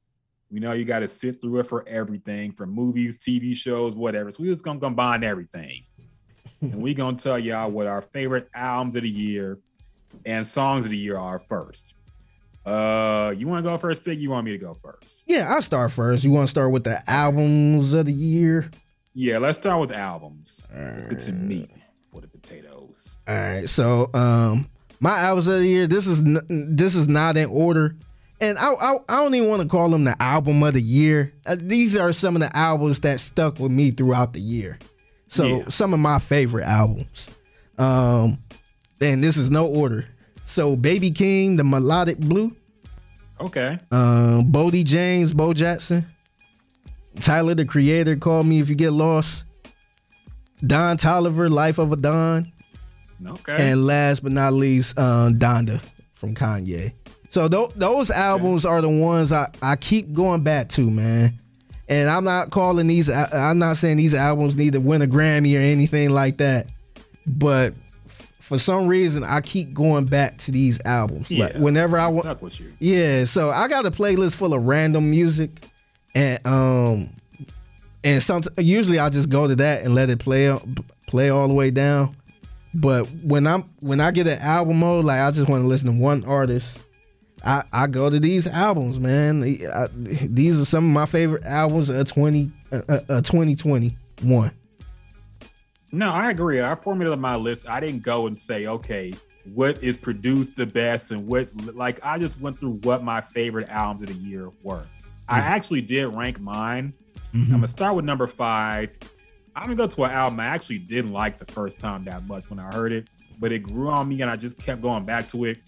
It's Arm & Hammer and The Alchemist, an album called Haram. Okay. This came out early in the year, and I was a fan. Of course, I'm a huge fan of Alchemist, so I listen to anything he puts out. I'd never heard of Arm & Hammer. They're a rap duo. A little older. I think I want to say they're probably closer to 40 at this point. They just now started like popping off in rap. I never heard of them before. And listening to this, I was a huge fan. Like the production, I think is some of Alchemist's best work of the year. Like he really gave them some fire beats. But the lyric, like I couldn't get with their style of rapping, man. It was hard for me to adjust to. It's like they're completely offbeat. Like they almost rap without even having headphones on because it was so out the ordinary and I was just not prepared for it. So I was like, man, I don't know about this album lyrically, but I kept going back to it, man. Cause like, even though they're not rapping on beat, like they're rapping out some real shit, man. Yeah. And the dark tone of it is just, where my mood be a lot of days. So I like this album a lot now. I go through it. I keep going back to it. Like I'm a fan of these guys now. Of course, Alchemist doing his thing on the production board. So I'll say that's number 5. It became my 5th favorite album of the year, probably. Number 4, I will also say Donda. Number 4? Number 4 is Donda, yes. Okay. And I think it is not a perfect album. There is filler on it, but I think it represents something important. This really was the comeback year for Kanye, if you think about it. And this album proved that, I had lost most hope I had for Kanye after Jesus is King. Yeah. Because I'm just like, okay, it's the type of music he's going to make for the rest of his career, or at least for the next few years.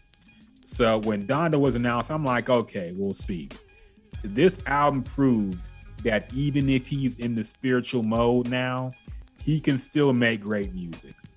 You know, and there are great songs. There is vintage Kanye songs. Some of the best work he's done in a while are on this album. And I'd say it's number 4, man. It represents the comeback for Kanye. He can still do it. He ain't washed yet.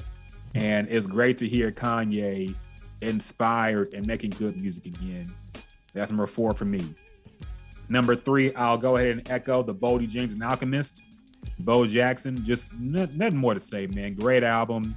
Yeah. Dope beats, dope rhymes. I enjoyed it a lot. I keep going back to it. Great album. We spoke about it before, so I won't stick too long on it, but yeah, that's number 3. Number 2, I will say the Maxo Cream album, Way of the World. That was my honorable mention. Yes. I have some honorable mentions too. We'll get to that afterwards. But I like this album a lot, man. Maxo Cream don't drop too often, but when he does, it's always fire. I keep going back to this album, man. It means a lot. I think it's really introspective and dope. Great production. Maxo Cream is one of the best rappers, in my opinion, in the game right now. Definitely worth a listen. That's number 2 for me. And number 1, I got to go Tyler. Okay. Tyler put together an amazing album, man. There's really nothing more that can be said. It was an amazing album. Really only one song I skipped. But other than that, it's a straight playthrough, man. It's fire. It's, you know, however you felt about his music, if you're a hip hop fan, you cannot deny what he did on this album. He made a Gangsta Grillz mixtape, man. Yeah. And it is just so good. It was great to hear him in this mode. I hope it gets all the awards it gets nominated for, because it does deserve it, man. It's a great hip hop album.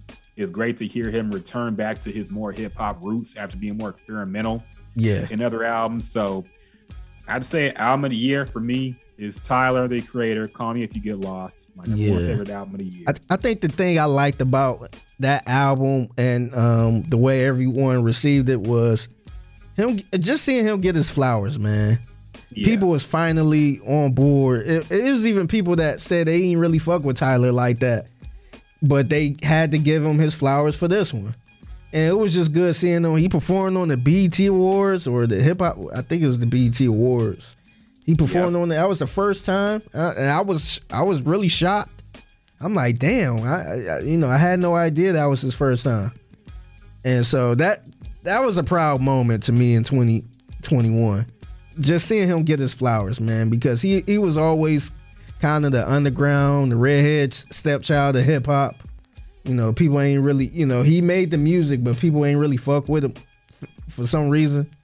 And this one was like the coming out party, like, look at me, I'm inspired. And, it was really good seeing people. And I'm not talking about the hip hop heads, but the actual, commercial people talking about this album. That really made me proud. I agree, man. It was great to see. This is a great album all around, man. I'm sure most people, if you listen to hip hop, you've probably heard it already. But if you ain't, make sure you take a listen. It's a good album. It just makes you feel good listening to it, man. And that's what's mainly important about music these days, okay? Yeah. What are your honorable mentions for album of the year? Or top 5 albums or top whatever albums? Okay, so I mentioned Maxo Cream. I was debating on booting somebody out. I almost booted Baby Keem out. Okay. I was about to say that was going to be the honorable mention. I was going to put Maxo Cream in there, but that album is really good, man, because I didn't even know it, it came out until you said something, until you reviewed it. And I listened to it right after we did the podcast, and I've been in rotation. I'm like, damn, that shit was really hard. I really liked the song with A$AP Rocky.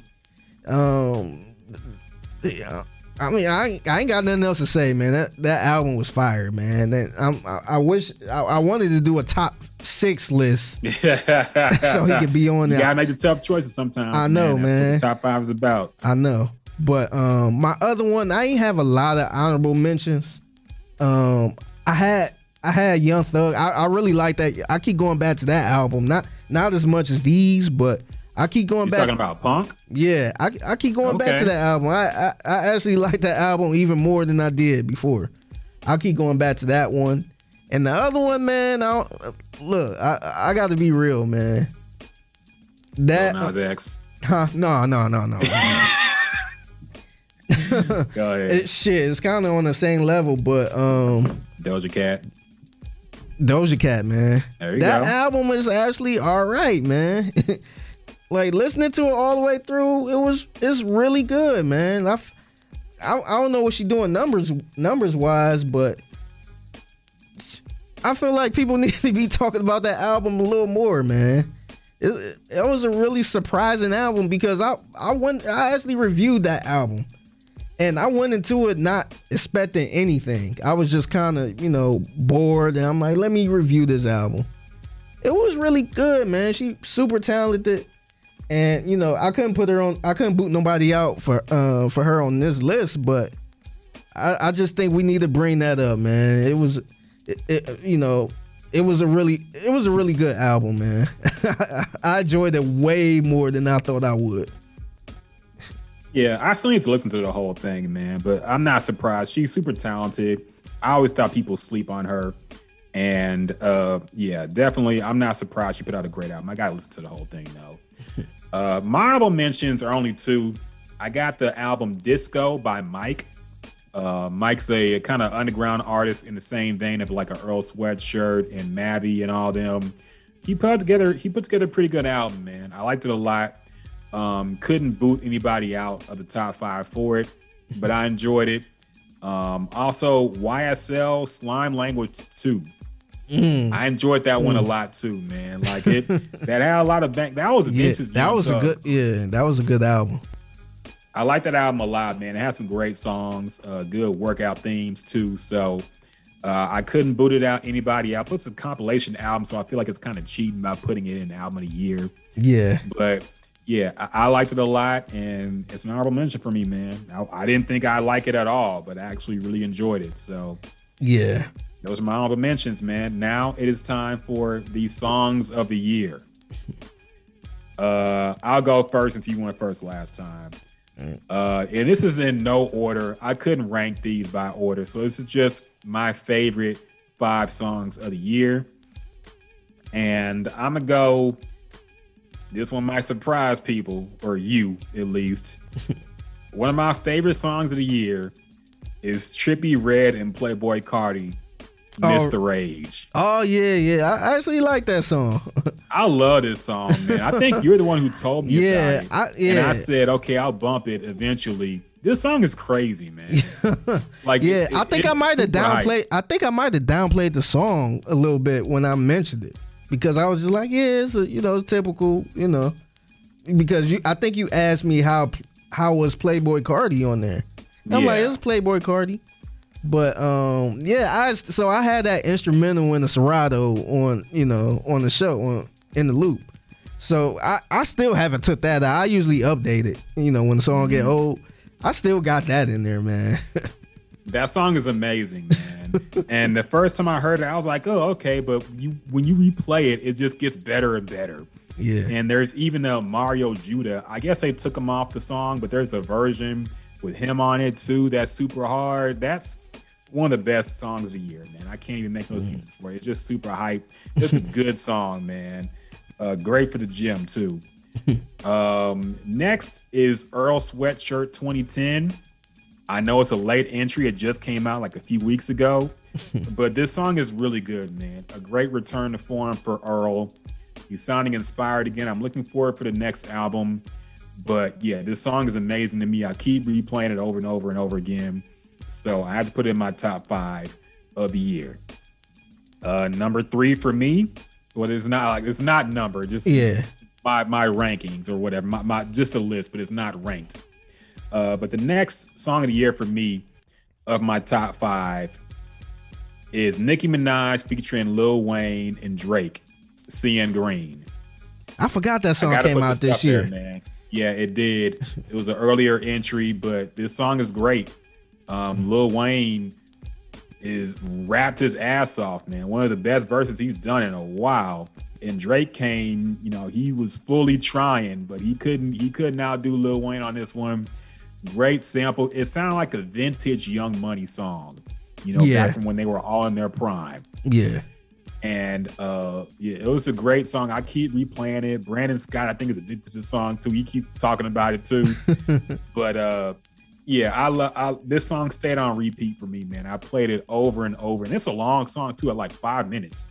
Yeah. But I keep it on repeat, so I had to put it in my favorite songs of the year.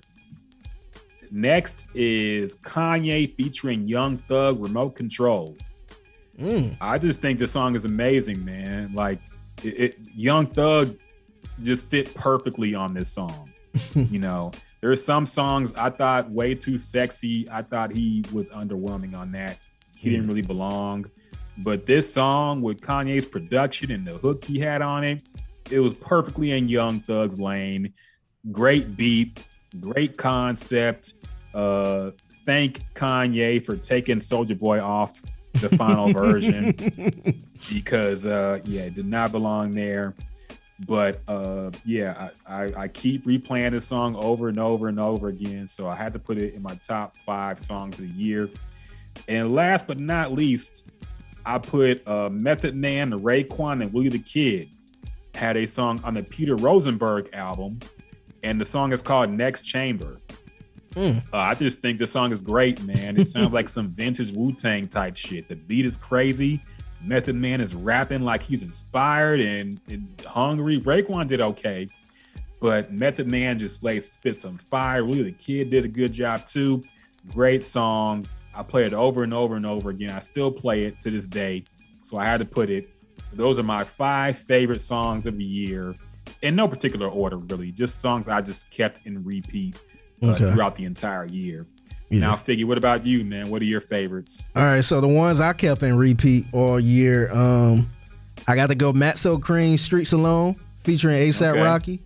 That song, it's crazy. When I first heard that, I'm like, holy shit. Like, the way that bass hit, I'm like, oh shit. And, you know, even A$AP Rocky, the way he was on the hook, I'm just like, yeah, this shit is hard, man. Like, how the fuck did they come up with this? And yeah, I just had that song on repeat, man. Like, I don't know if you ever get in the mode where you just keep one song on replay. No, I know all the time. And to the point where you don't even let it get through the whole song. You throw it back and pause.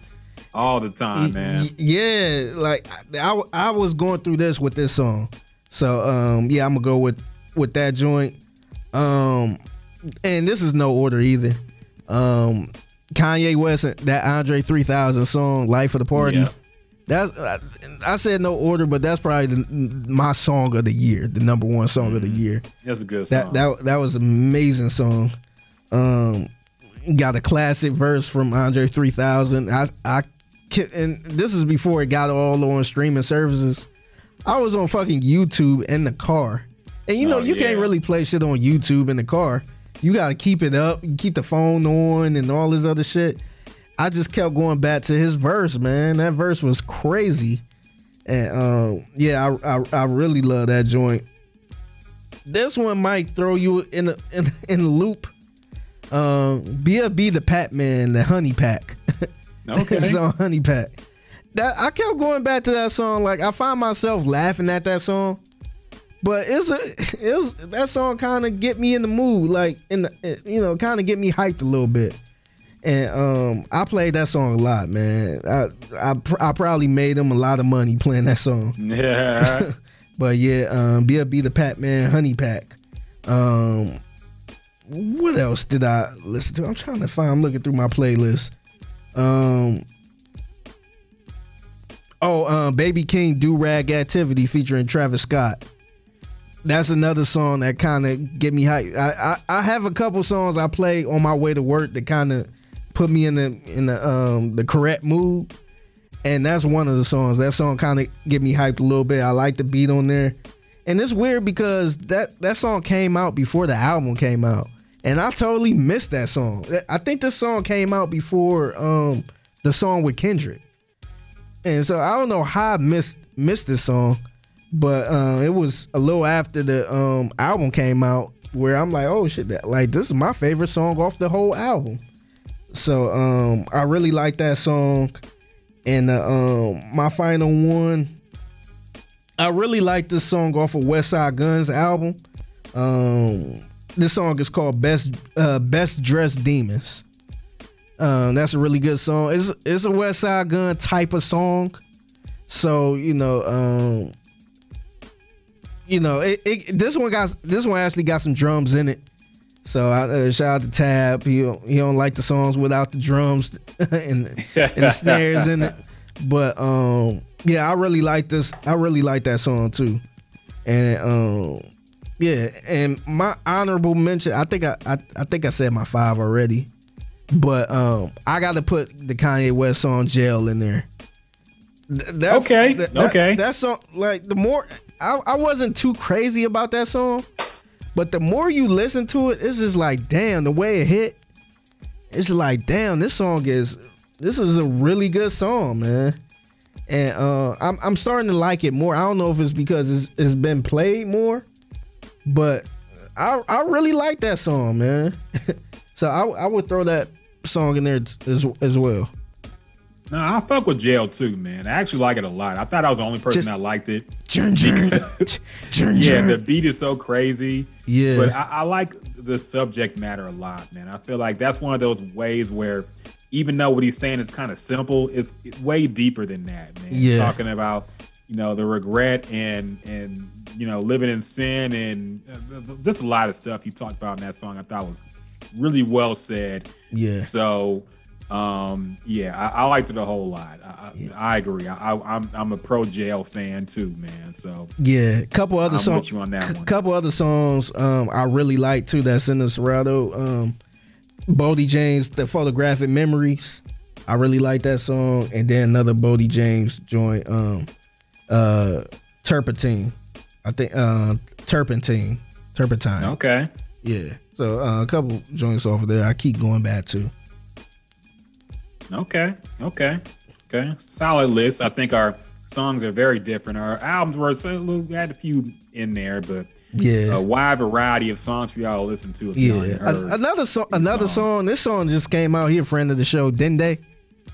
Mm-hmm. He dropped a song. I don't know if you heard this one. You probably didn't, but he dropped a song called Candy. Okay. And when I tell you this is an R&B song, like a real R&B song, you probably gonna make some babies too. This song is amazing, man. He dropped it. He actually dropped an EP called Pregnancy Pack.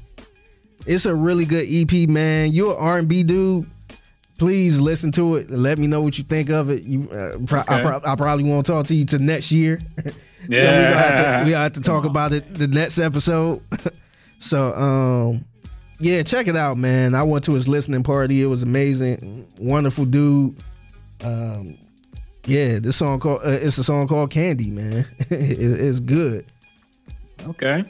Yeah, I'm gonna check that out for sure, man. Didn't they make good music? So yeah, definitely check that out.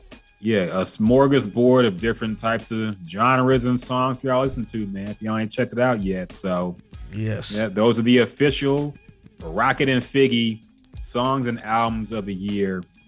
So yeah, make sure y'all check that out. And yeah, there are other things of the year. Now, I didn't make any top 5 lists for any of the other stuff. Yeah, I was gonna say, what was your most memorable moments of this year? Because it been a crazy. Oh, man. I know 2020 was crazy, but it been a crazy 2021 year. The thing about me, man, my memory is terrible. Like, I can barely remember things that happened last week. So unless I see like a list of all the things that happened, I won't know. But I will say the Lox and Dipset versus was maybe the most memorable in terms of like hip hop shit that happened. Just because it was crazy, man. Like the Lox had been slept on for so long. They finally got like a huge nationwide boost in notoriety. It was good to see. It was sad to see Dipset go out like that. Yeah. It was very sad. Yeah. But it was also great to see Jadakiss and the Lox do their thing like they did. Great moment for hip hop, period, man. So I got to put that up there. Yeah. Other moments. I'm gonna go off the cuff a little bit. I'm gonna say the one crazy thing that's still shocking to this day to me It's the Deshaun Watson situation, man. Yeah. Like, I still can't believe that shit was real. Like 20 plus women coming out of nowhere. I would have never thought that happened, man. Everything that was not on my bingo card. In February, when he won it out, yeah, would have been enough to make our list. Yes. But then the allegations come. The fact that he's healthy and not playing and still getting everything involving Deshaun Watson is definitely it's crazy, man. Man. Shocking moments of the year. Yeah. Pick one.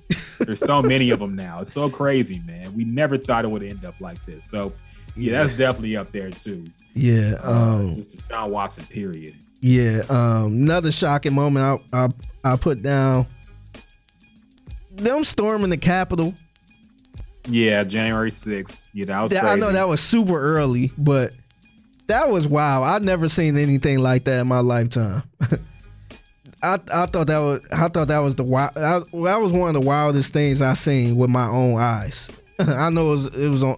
I was watching on TV, but I couldn't believe that shit, man. They were actually inside the building on these people's desk taking pictures and shit, man. That seemed like a fucking movie, man. Like, I still can't believe that shit happened. Yeah, it's crazy, man. It's also crazy that they caught pretty much everybody who was there and they sent them to the pen. Like everybody, like the dude who wore that crazy costume, he got like 4 years in prison, I think. Yeah. Like the feds did not fuck around. They said after it happened that we gonna find everybody who was there. And they found everybody who was there. Man. Yeah. And they didn't get no slap on the wrist. Like this wasn't no white privilege thing that went down. Nah, they weren't fucking around, man. They sent these people to jail. Yeah. So, that shit was crazy though, man. And that kicked off a crazy year period. So yeah. Mm-hmm. I would definitely put that up there. Yeah. Another thing I wrote down was this might be a little on a less scale, but that Nicki Minaj tweet about the vaccine. Yeah. When she said balls. Yeah. Yep. She tweeted, "My cousin in Trinidad won't get the vaccine because his friend got it and became impotent. His testicles became swollen. His friend was weeks away from getting married. Now the girl called off the wedding. So just pray on it and make sure you're comfortable with your decision, not bullied." That started a whole bunch of shit, man. They was talking about it on Fox News and everything, man. That tweet went insane. What do you think was crazier, that tweet or Kyrie not getting the vaccine and missing this whole year? Which, wait a minute. Yeah. Now he's coming back. They bring him back part-time because they don't. He's coming back to play away games for the Nets. But Kyrie missing the entire season so far because he won't get the vaccine. I would say that the Kyrie missing the whole most of the season now because he's not vaccinated. That was kind of shocking to me because I didn't think players were willing to miss games like this. And he actually stood his ground, man. It's about to be Christmas. And he haven't played a game yet until, coming up soon. And I wonder, so the Brooklyn Nets had to go to him, right? Because clearly they needed some people. So they probably was like, fuck it, man. You could play the away games, type of thing. Because he could have been playing. But he just couldn't play it in New York and certain other places. No, Kyrie said he was always open in wanting to discuss ways he could still play. And it was the Nets management actually came down and said, no, we're not going to have somebody play part-time. Yeah. And since they're the ones who stood the ground, really. Yeah. He was the one that's saying like, hey, I'm still, whatever we can do to make it work. And I think looking now at the fact that the NFL has all these unvaccinated players, Aaron Rodgers, and like they have all these unvaccinated people still playing every week. Mm-hmm. And you just not, and I know it's a city thing and not the NBA decision because there's unvaccinated NBA players too. Yeah. But not as many, I feel, as the NFL. I'm wondering, is it anybody that played for the Jets or the Giants unvaccinated? That's a good point. I didn't think about that. Because what about if somebody like an Aaron Rodgers go play in New York? But I guess it's maybe there are different rules for the football people that don't live that there. are not for Barclays. I don't know. I think what it is. I think what it is too is since Kyrie technically live in New York or New Jersey, whatever, and since he's an employee there, he have to be vaccinated. Because I think people been losing their jobs in New York if they wasn't vaccinated. Oh yeah. So I think that might have been the case why he can't play there at all. Minus a NBA player who don't live there can go there for a day. So I think that's probably the reason why. But I think it's a win for Kyrie, man. He stood. Definitely. He stood his ground. He stood his ground. They came to him and said, "Hey, we'll make it work," and that's all he wanted. So I think that's a win, man. I thought he was gonna suck it up and end up getting vaccinated. Yeah. But I'm actually happy, man. I'm not even the anti-vaxxer or nothing like that, but I'm happy he actually stood his ground. He did whatever they say. People who are unvaccinated, like people say, it's a choice. So the NBA, the Nets chose what they were gonna do, and he chose to stand in his ground and not. I mean, look. You can't say he faked the funk. Yeah. I would say it if he did all that drama and then got the vaccine anyway. Yeah. Then I would be like, okay, man, you was just doing this. Yeah, we actually said that how we kind of, lose a little respect if he went on and got vaccinated. It's like, damn, like I would have respect if he just stood his ground and not play. No, I agree, man. I agree. So, what else? Oh yeah, something that just happened recently that caught me by surprise. Demaryius Thomas died. Yeah. That was crazy. Only 34 years old, man. Yeah, 30. He'd be 30. He would have been 34 on Christmas Day. Really sad. It always fucking scares me when somebody younger and healthier than me dies of some. He was the same age as me. Like, dog, he died in the shower, man. Yeah, like crazy. Just heart. I think it was a heart issue, but yeah, really I think sad, they say man. Seizures. Yeah, the seizure or something. Man, it's really so sad. Rest in out peace. Out of nowhere too. Rest in peace. Yeah. So shit that happened. Some other deaths. Not to go down sad lane, but, yeah. But of course, what's his name? Michael. The guy that played on The Wire. I don't know. Oh yeah, Omar, the guy who played Omar, Michael K. Williams. Michael K. Williams, yeah. Yeah, Michael K. Williams passed. Yeah. A young Dolph, of course. Young Dolph. Really sad. Yeah, DMX, he passed this year. That was this year, wasn't it? Yeah. Wow, it seems like it was longer ago. Wow. Yeah. Yeah. So yeah, sad year. Now I'm getting sad, man. Yeah. Like, shit, all these people died. I forgot. So other crazy things that happened this year. What's some other?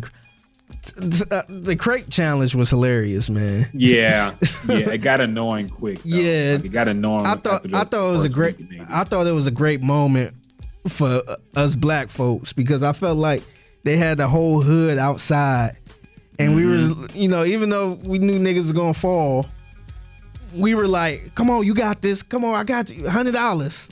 All right, just do this." And it was like that was kind of like a bring the hood together moment. So I was, I kind of enjoyed that, but it did get a little irritating.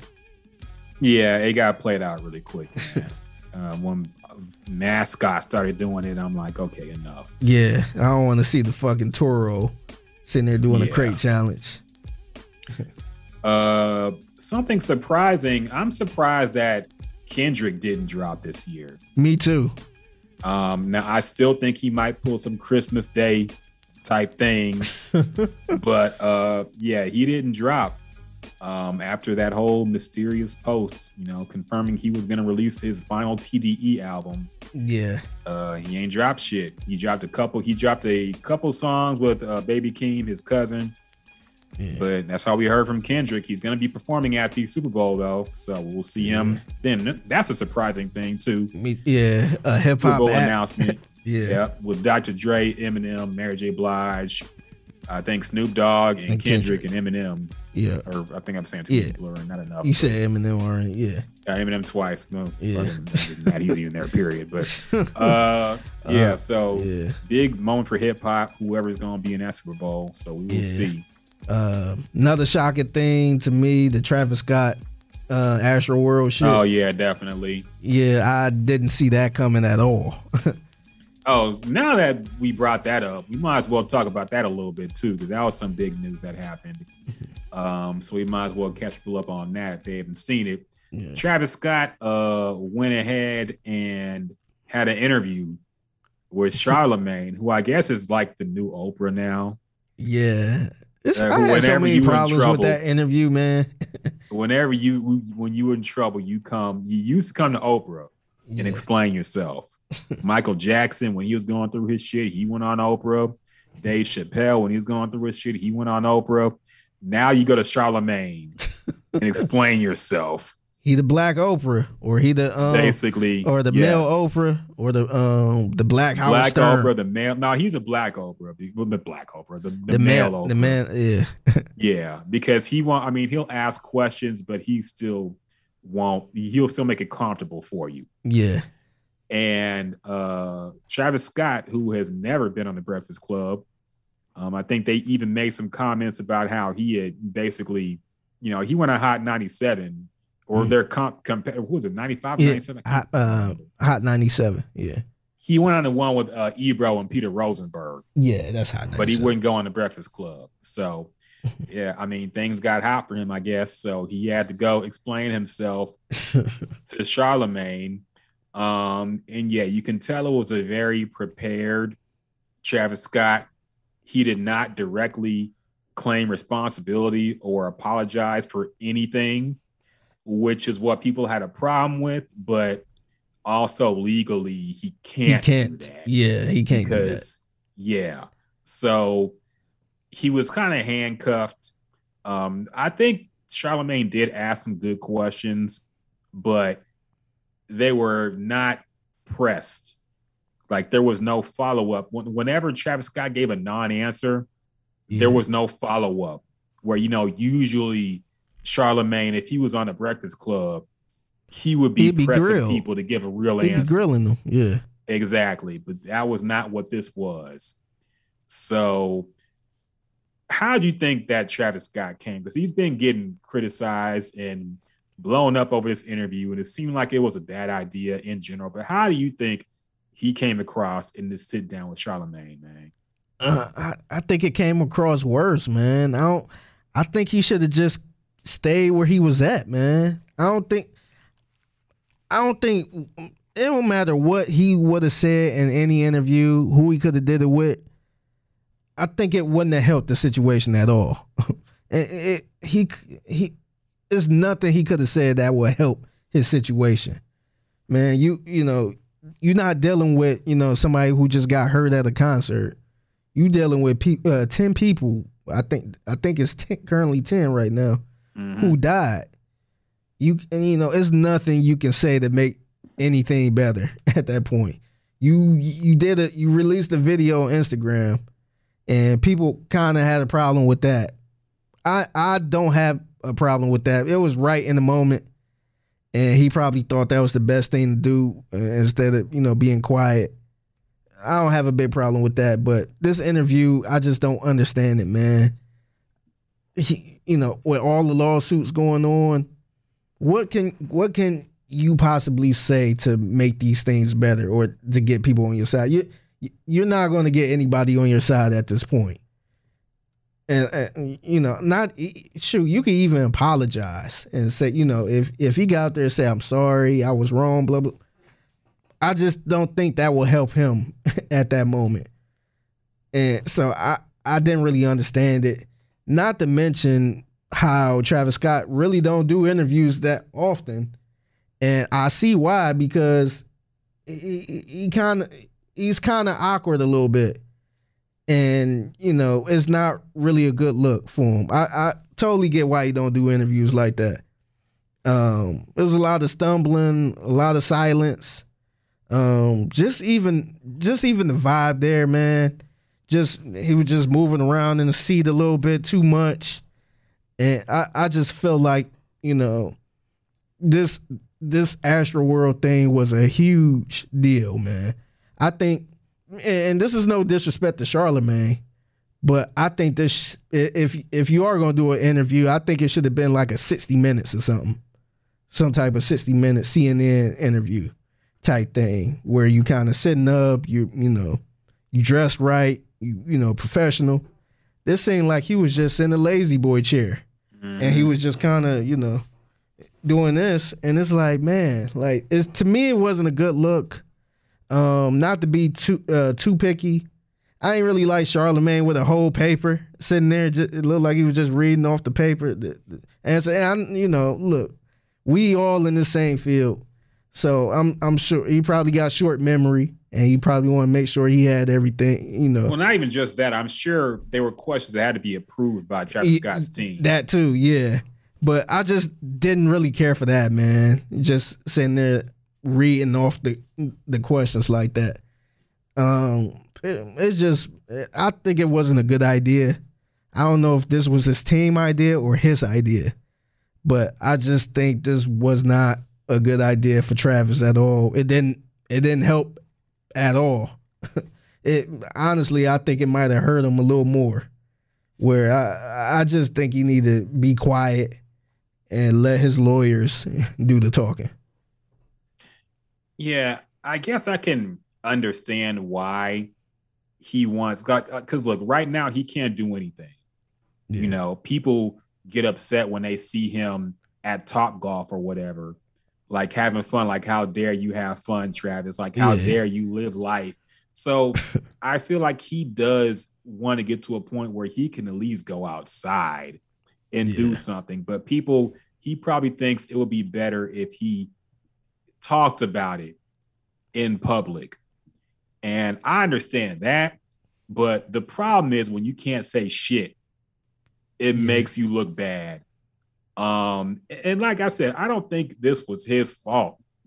Like, I think he shares some responsibility in what he made his fan base. But you talk about his fault as far as the Astroworld? I don't think the people dying at Astroworld was his fault. Oh, yeah. Directly. Yeah. But his name is on there. So, exactly. He shares some responsibility. Like, he's promoted this type of thing before on his social media. So he does share some responsibility. Which he kind of scrubbing too. He scrubbed all that shit. Yeah. But I mean, they've already gotten screenshots. TMZ posted all the shit he had on it, but so now it's too late. Yeah. But yeah. So it was a bad look, man. It did not. It was, number one, it was very long. It's like an hour-long interview. Yeah. And a lot of him just saying the same shit over and over again.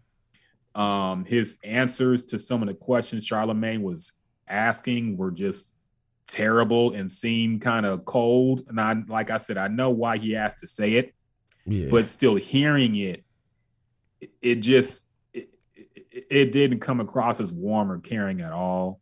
And I know he does care, but he can't legally say certain things. Yeah. So, for example, when Charlamagne asked, like, you know, what would you say to the people who, you know, lost their family member, lost a son, lost a daughter, you know, I'm sure he wants to say, I'm sorry that happened to them. Yeah. And I feel for you, but he can't. So he has to say, I'm just going to be there with you. Yeah. And it's like, it sounds terrible. Nobody wants to hear that shit. Who they don't even know barely. Yeah. Travis Scott is going to be there for you. Like, they lost somebody who's very important to them. Yeah. And like certain things, it just did not come across well. Something else I wanted to say. It just dropped my fucking, I can't remember. Yeah. But I think like it totally makes sense why, you know, you shouldn't do these interviews, man. We talked about Tory Lanez a lot, how he was quiet. If he didn't do it, he need to speak up. I totally respect why he's not speaking up, because this is a real case, and, you know, legally he can't, you know, say shit. He can't do a interview. if he did do an interview with Charlemagne, it's probably a lot. He probably be sounding the same way where he can't mention certain shit.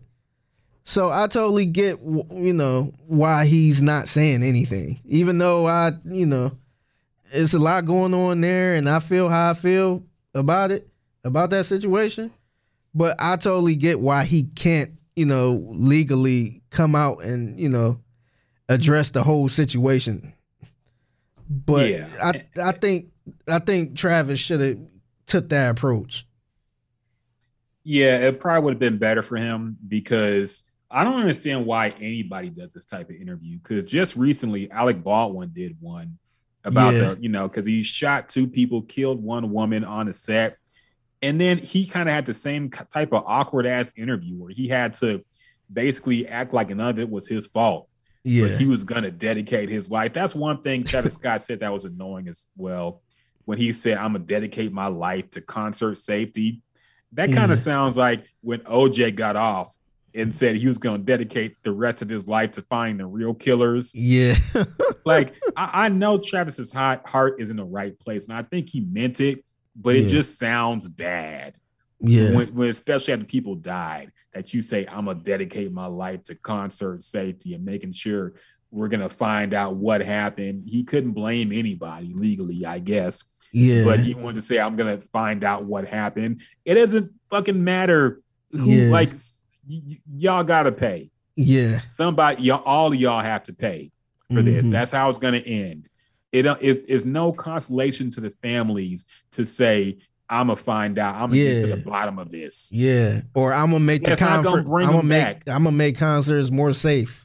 Exactly. Like, that's supposed to make them feel better. Okay, so maybe this won't happen again. Yeah. But my daughter is dead. My son is dead. 9-year-old kid's dead. That's not going to change no matter what you say. So, yeah, no, he was fucked from the beginning when he planned this, or whoever planned this for him, and he did not come across as, it was a bad look. Yeah. It was a really bad look. It was no payoff for this. Yeah. He would have been just fine just staying where he was at. Exactly. This never goes well for anybody. Remember when R. Kelly sat down with Gayle King to explain himself? Yeah. This type of thing never goes well for anybody. I've never in my life heard a celebrity or somebody who was important sit down after some controversy and explain themselves in a way that makes you be like, oh, okay, he's innocent. Oh, I understand. And they always look worse. In this day and age, man, people have their minds made up from the beginning. Yes. So, let's use Tory and Meg's situation. Everybody got their mind made up. Meg can do an interview with Barack Obama, whoever. People ain't gonna go away from that like, oh yeah, you know what? I think she is right. No, they gonna pick her apart even more. Mm-hmm. So, sometimes it serves no purpose of trying to do an interview to sway the other people. With Deshaun Watson, it makes no sense for him to try to do an interview to prove his innocence or whatever. Yeah. No, just stay low and just, let the legal shit handle all of that. Because sometimes, I ain't gonna say sometimes, most of the time it's gonna make it worse. People gonna pick apart the way you was sitting, just like me. I was complaining about Travis rocking back and forth in the chair. They gonna complain about how sincere he was.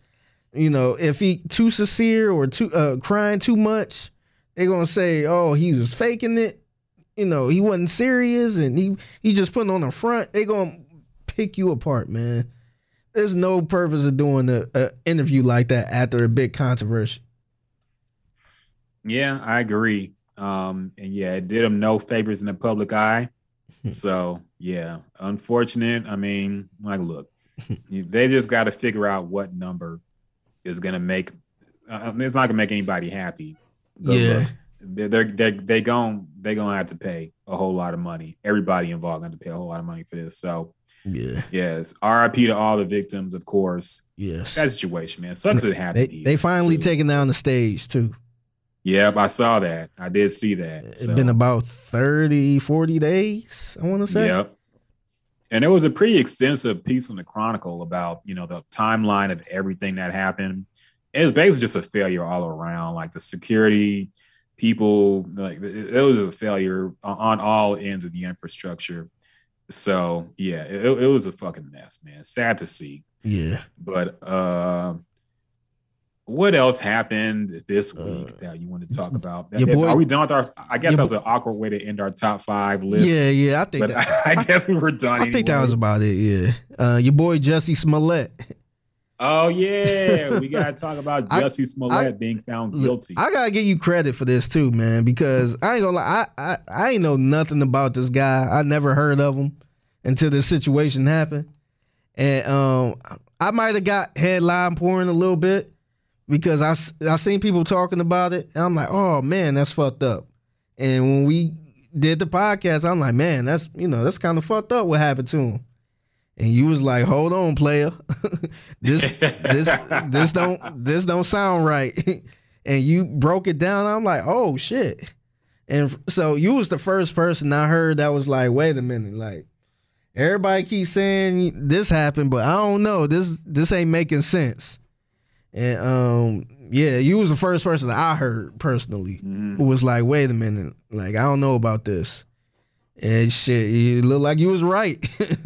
Yeah, I think, especially with how the nation was, once you hear, oh, Jussie Smollett was the victim of a racist, homophobic attack by some MAGA people, you would believe it, just how the nation was during that Trump era. Yeah. But when the details came out and what they were saying he told police, none of that shit made any sense. Number one, white people even knowing him from the Empire.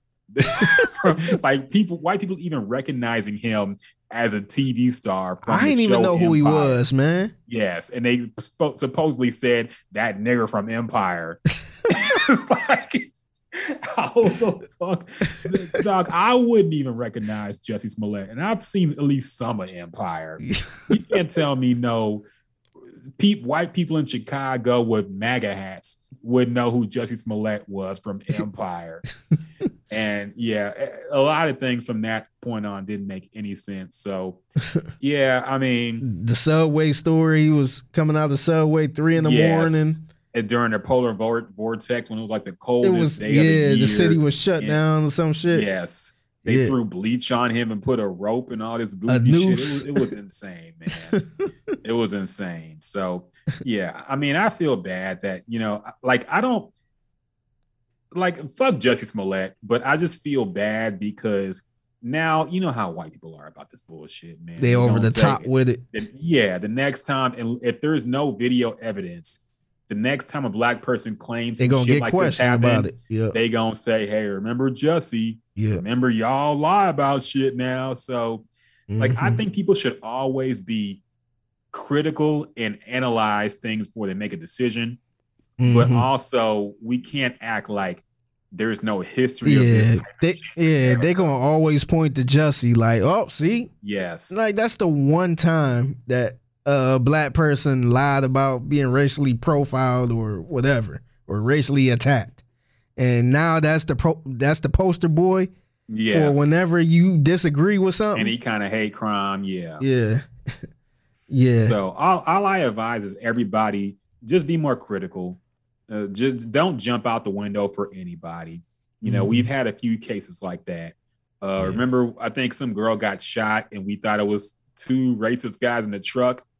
And it wasn't even that. Like, all kinds of crazy shit's happened, man. Yeah. So don't jump out. I know it's social media and it's hard not to just go along with anything you hear because, when things have a lot of retweets and quotes, you're like, hey, but everybody got to take a second. Yeah. Like, look for some information. Look for some sources. Don't jump out the window with your opinion, man. Just kind of let it cook a little bit. Let everybody else jump out the window with their shit. And just kind of peep the scene a little bit. And, because we've got to be more informed. Yeah. That's all I ask. Yeah. Remember when Young Dolph died, we seen all type of shit, man. We seen his, people was throwing out, what's his name? Old buddy. Yo Gotti. Yeah. They were saying he might have had something to do with it. They said his mama's or grandmother's restaurant was shot up. And, the other goofy, I don't want to call him goofy, but Yo Gotti's partner, the black youngster, his grandmother's house was shot up, and you had all this type of shit going around, and it wasn't true. And that was like, I want to say maybe an hour after, 2 hours after it happened. So don't jump out the window saying this. You just gotta let it cook a little bit. Yes. And get the real details. Yes. You'd think people would learn after Kobe. Yeah. You know, after all the fake shit that came out after that happened. Yeah. But unfortunately, you know, social media era, we do not give a fuck about facts anymore. Do you think Jussie is going to jail at all or should? Like, look, man. I'm sure it was inconvenient to file a fake police report, but I'm not gonna say throw him in the pen for that. Yeah, like, I'm sorry, man. I agree. Fine him, make him do community service. I don't think he should get jail time for that type of shit, man. I really think jail in particular is kind of cruel and unusual. I think you should only go unless if you fucking did a violent crime, seriously hurt somebody. I think prison should be reserved for those people. I don't think anybody dealing drugs should be in prison necessarily. Yeah. Like, there's certain things I just don't think people should be in prison for, and definitely not filing a fake police report. I mean, that's just a shitty thing to do. Yeah. But I wouldn't say throw him in prison for that, man. I agree, man. Yeah, and I was critical of him. I thought it was fucked up what he did, because they ain't gonna do nothing but make it harder for people who are, you know, racially profiled or attacked due to a racial, you know, agenda. To, you know, I think that's gonna make it harder for those real cases. And I think it's fucked up what he did, but I don't think he should go to jail, man. I think you should, like I said, fine him, give him community service, put him on probation, and keep it moving, man. I don't really like the energies these certain people are giving towards him. They're like, he should be under the jail and shit. It's like, come on, man.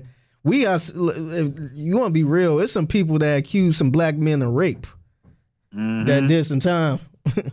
They did some time, and they ended up getting out because they found that wasn't true. Yeah. And that was it, man.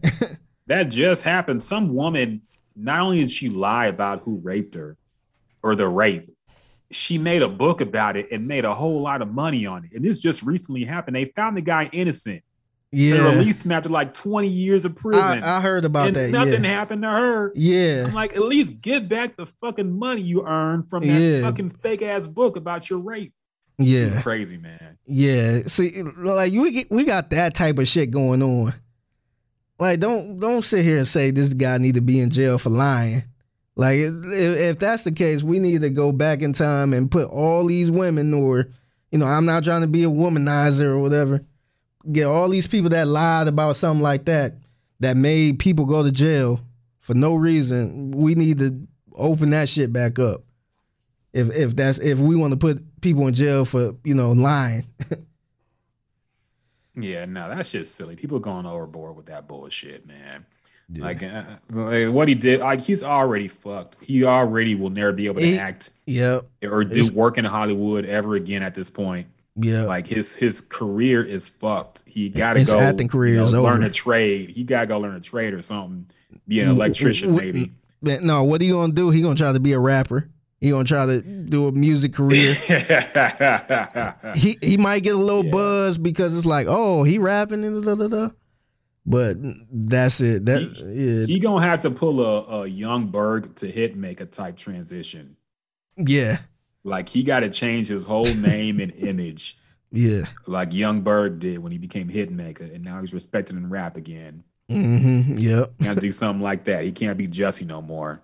Yeah, he got to be Justin. Remember, he called himself the gay Tupac. Yes, what a ridiculous man. What a crazy era we live in. Yeah, maybe he need like a good 5 days in jail for all that shit, man. He maybe he needs to spend like a good 5 days. Fair enough. Hey, Tupac did time. If you the gay Tupac, if you really gay Tupac, you gotta do time too. Yeah, I'm not saying he need to be in prison and years and all this. Give him a good 5 days in the joint. Yeah. Give him, have him a little. Yeah, toss him. Yeah, he the gay Tupac. He could take it. Yeah. He gonna be okay. Yeah. I forgot about that shit. That's hilarious though. What else happened this week? Oh yeah, did you follow any of this supposed fight between Jim Jones and Freddie Gibbs that went down? I seen a little bit of it. I just got the article like everybody else, and I ended up posting the that funny video from Love and Hip Hop with Jim Jones was on there, where he made the dude talk in the camera. He's like, yo, like say what you say to me in the camera. Oh say yeah. And Because Leonardo DiCaprio is playing the real Jim Jones. And there was some memes going around about how I can't wait till Leonardo DiCaprio acts out this scene. That shit was low key funny, man. When they said Leonardo was playing Jim Jones. Yes. All the fucking Jim Jones from Dipset. Yes. I mean, that shit was fucking hilarious, man.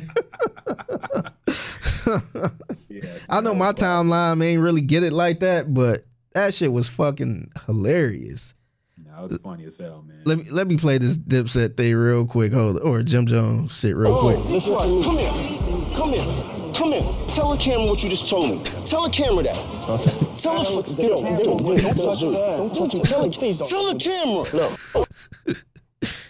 Man, that shit was classic. His bodyguard or his boy was fucking trying to hold his mouth to face the fucking camera. That guy was scared shitless, man.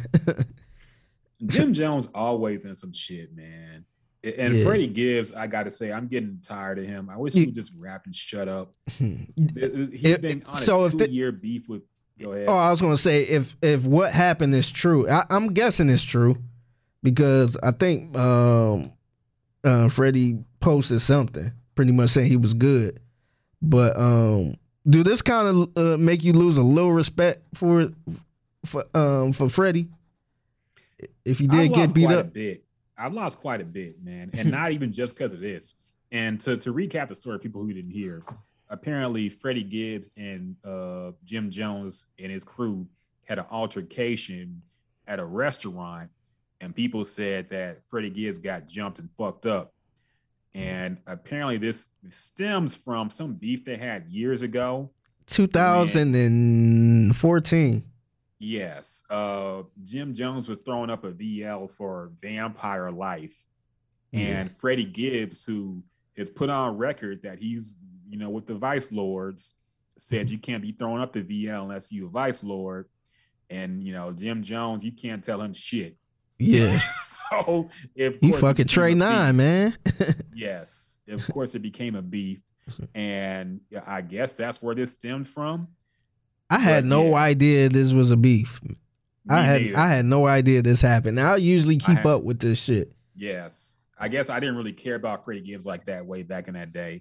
But yeah, it was a mess, man. So I guess he had an altercation and Freddie Gibbs got fucked up. And yeah, Freddie Gibbs is just a rapper I wish he was around in 1992. Where there's no social media. Yes, where I wouldn't have to know all this shit, this corny shit he be doing. Yeah. The endless beefing with DJ Academics has gotten super old. Corny, yeah. No, it's been past that, man. Like, why would you give this man so much of your energy if you're a rapper who's as good as you say you are? It is ridiculous, man. The beef with Academics, the swearing up and down that you this super hard gangster when we kind of had the receipts that you not. I mean, it's just, I don't know, him talking, no, it's annoying, man. Like, I'm a fan of his music. I enjoy him as a rapper, but he's somebody I can't even follow on Twitter because this shit's too annoying to follow, man. Yeah. And I'm just kind of sick of him. I wish he would just rap and shut up sometimes. But it's social media now. It's the era of corny ass rappers doing corny ass shit. So yeah, I was a little disappointed. Like why is niggas still fighting, man? Them niggas like 40 years old. I know. Why the fuck is y'all still like? And what made it worse was the shit happened in 2014. Mm-hmm. Like y'all in a nice restaurant. I think it's called Prime 112 or something. Well, get your food and leave, man. Why the fuck was you sitting there trying to fight, man? I don't know. I'm tired of old ass niggas fighting, man. Yeah, especially after somebody prominent dies and everybody's like, "Oh, we got to stop the violence. Oh, we got to come together." Yeah. There's some corny shit like this happens and everybody just yucks it up like, okay, I guess the energy is gone now. Yeah. Y'all been dead a few weeks now, so you back on the bullshit. Whatever. I'm sick of it. Yeah. I'm sick of all that shit. And by the way, Jim Jones got an album coming. Decided to change the name of his album to Prime 112. Okay, I guess he's really gonna Yeah. ride this into the ground. Yeah. Interesting. Yeah. So yeah, you'll have to review that one, man. I'm not gonna listen to that bullshit. Probably. Shit. Today, at the beginning of this podcast, was the first time I listened to anything Dipset, No. and that was a Dipset Christmas song. Oh yeah. Even that don't hit the same no more. It don't. Yeah. Really don't. These niggas got embarrassed on stage on live TV. Anything else? Have you seen Spider-Man yet? Anything I new did, you've man. seen, man? I seen- how was it? It was pretty good, man. It was really good. You haven't saw it, right? No, I haven't seen it yet. Okay, I ain't gonna say nothing, but I enjoyed it, man. I went to so this is how you know I'm an old man. So I got the tickets for the Thursday night at 8 p.m. show. That's late as hell for me, man. And you know the Marvel movies be running long. Yeah, damn near 3 hours. It'd be 2.5, 3 hours. So I'm like, fuck, man. Fuck it. I really thought I was going to end up falling asleep at some point because it was a long day. Friday was the next day, so I'm thinking like, fuck, I'm gonna be tired as fuck. But I actually was up for the whole show, man. Like, I was into it. So, yeah, a lot of surprises for me. I don't know how much you dug deep into the movie and the I know previews. Jamie Foxx in it. Yeah. I didn't want to spoil basically it. everybody back. Yeah. Yeah. So, I was surprised because I only seen the preview. I ain't looking no articles and nothing like the spoiler alerts and all that stuff. But when I seen him, I'm like, damn, I was kind of surprised. And this was probably like the first time, I would probably say since not Black Panther, but probably since Infinity War. I want to is Endgame first or Infinity War? Infinity War was first, then Okay, Endgame. Yeah, this is probably the first time since Endgame where I felt like the crowd was really into it. Where they was just kind of like, woo, like whenever you see somebody, woo, a lot of clapping.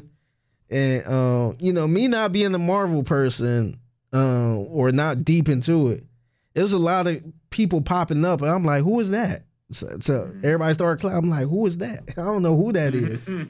So I was doing a lot of Googling during the fucking movie. I usually do that whenever I watch a movie like this. But it was a good movie, man. I enjoyed it.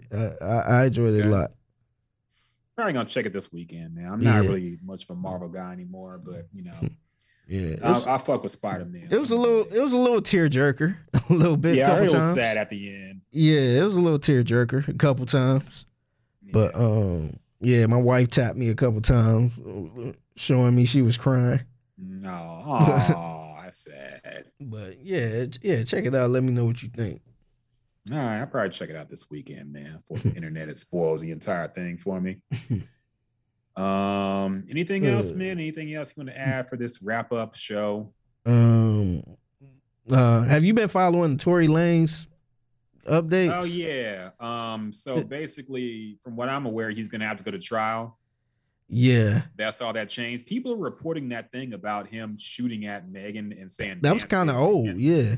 That was old. Yeah. I think that was one of the first things that came out when we found out about that night. Yeah. Everybody was reacting like it was something new that they just now Yeah. heard. I'm like, I thought we knew that that's what was reported to cops. Yeah. The only thing that was kind of new to me was how I guess I don't know how this went. I don't know if he was on the stand or somebody else was, but I guess it was reported. I'm doing a bad job because I probably should have checked. We talked about checking the sources and all this shit. Mm-hmm. But I seen somewhere where they were saying that the girl Kelsey, her former best friend, I heard that too. Was the the fight one between her and Meg? Yeah, that she was actually the one that was responsible for it. Yeah. So I'm not sure how true that is, but I get what I was seeing was it looked like he was trying to cover up for her. So yeah, I mean, if that was true, then he would be on trial. Yeah, so, he would be. He'd be on the interview with Charlamagne. Like, look, this what happened. Exactly. No, and there's proof. I think they had evidence of him calling Meg and apologizing, and then offering her some money or something to be quiet and not say anything. Yeah. So I think he's fucked, man. Like, he's gonna have to. Yeah, the other thing is, I guess they was looking for the bullet shells or the bullet cases or something like that from when she got shot, and I guess they couldn't give it to her, give it to them for some reason. Like they were just, it kind of came across that she was lying, she got shot. Mm-hmm. So that was a little interesting to me. I started seeing the Tory Lane fans saying, "Aha, see, I told you." Of course. Yeah, so a little interesting. It seemed like it's starting to unfold more now than before. I know we'll learn everything. Yeah, we'll learn everything when it goes to trial. Yeah, I know we weren't really talking. We said we was going to quit talking about it, but yeah, it seemed like stuff is starting to unfold a little bit now. A little more details than it was before. I mean, you really can't trust nothing because there are people who still thought that the charges were dropped. Yeah. Because of some accident on a website or some shit. So, but we're going to learn everything when this case goes to trial. So for anybody who's still wondering, we are going to learn. And Megan's story hasn't really changed. This Tory who's, I don't know what happened that night. We will find out when this goes to trial, and they did decide that it's going to go to trial. So yeah, we will see what happens. Yeah. Did that happen this year? Oh man, did it? I think it did happen this year. Probably. Damn, this is a wild year, man. It is a wild year. Yeah, it has been. I think that did happen this year. Damn, man. That was. Oh yeah, shout out to Meg Thee Stallion too. She graduated from TSU, I believe. Oh yeah, she actually walked across the stage too. Yeah, that was dope. That was dope. So congratulations to her doing her thing.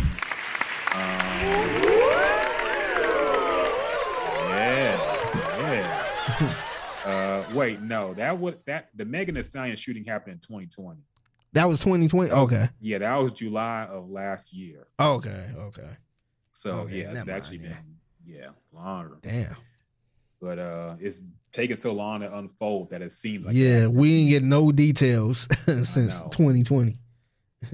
So that's where that stands. And of course, when more information is divulged, we will also cover that as well. But I ain't for the speculation and bullshit no more, man. I think we've done that enough. I think there's enough of that on social media. Yeah. Anyway, so until we find out something concrete, I don't have much more to say about it. Yeah, we're going to use our platform responsibly. Yes. We ain't going to be messy. Yeah. All right, man. Is there anything else that we're missing? I think that might be about it. Are you gonna watch the Jake Paul fight? No. And also the undercard with Deron Williams and Frank Gore. I might want to see that. I think I kind of want to see that, but nah, Jake Paul, Logan Paul, whoever. I'm not. Yeah. Wasting my time. Tyron Woodley again. Yeah, I ain't even paying for it. I don't even want to see that. Yeah, it's gonna be a mess, man. Anything else? I can't think of anything else, man. I'm sure we're forgetting something, but fuck it. Yeah, we'll man. talk about it. Let's go ahead and wrap up the final edition of the Gems and Juice podcast of 2021. Yeah, I think we definitely got to give a shout out to all the guests we had on, man. We had a lot of guests on. A lot of guests. Shit, it started earlier this year from Arian Foster, man, Bobby Fino. Mm-hmm. And it seemed like it was last year, but it was 2021 when he hopped on with us. Yep. And that was dope, man. No, yeah, shout out to everybody, man. Shout out to Dende. Got introduced to a whole lot of dope people, man. Of course, thanks to you, Figgy, for hooking all that shit up. The interview with Mark Ingram was dope as well. Yeah. Everybody we had on the podcast, man. Of course, shout out to our homegirl, Jasmine, doing her damn thing. She'll be on at some point again. Maybe 2022. Yeah. We'll see. But yeah, shout out to Ken the Man. That was a great interview as well. Yeah.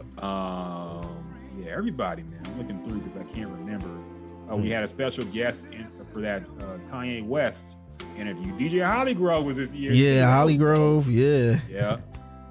That was a great interview. Make sure y'all check it out if you ain't heard that yet. That was a great interview. Dende, like I said.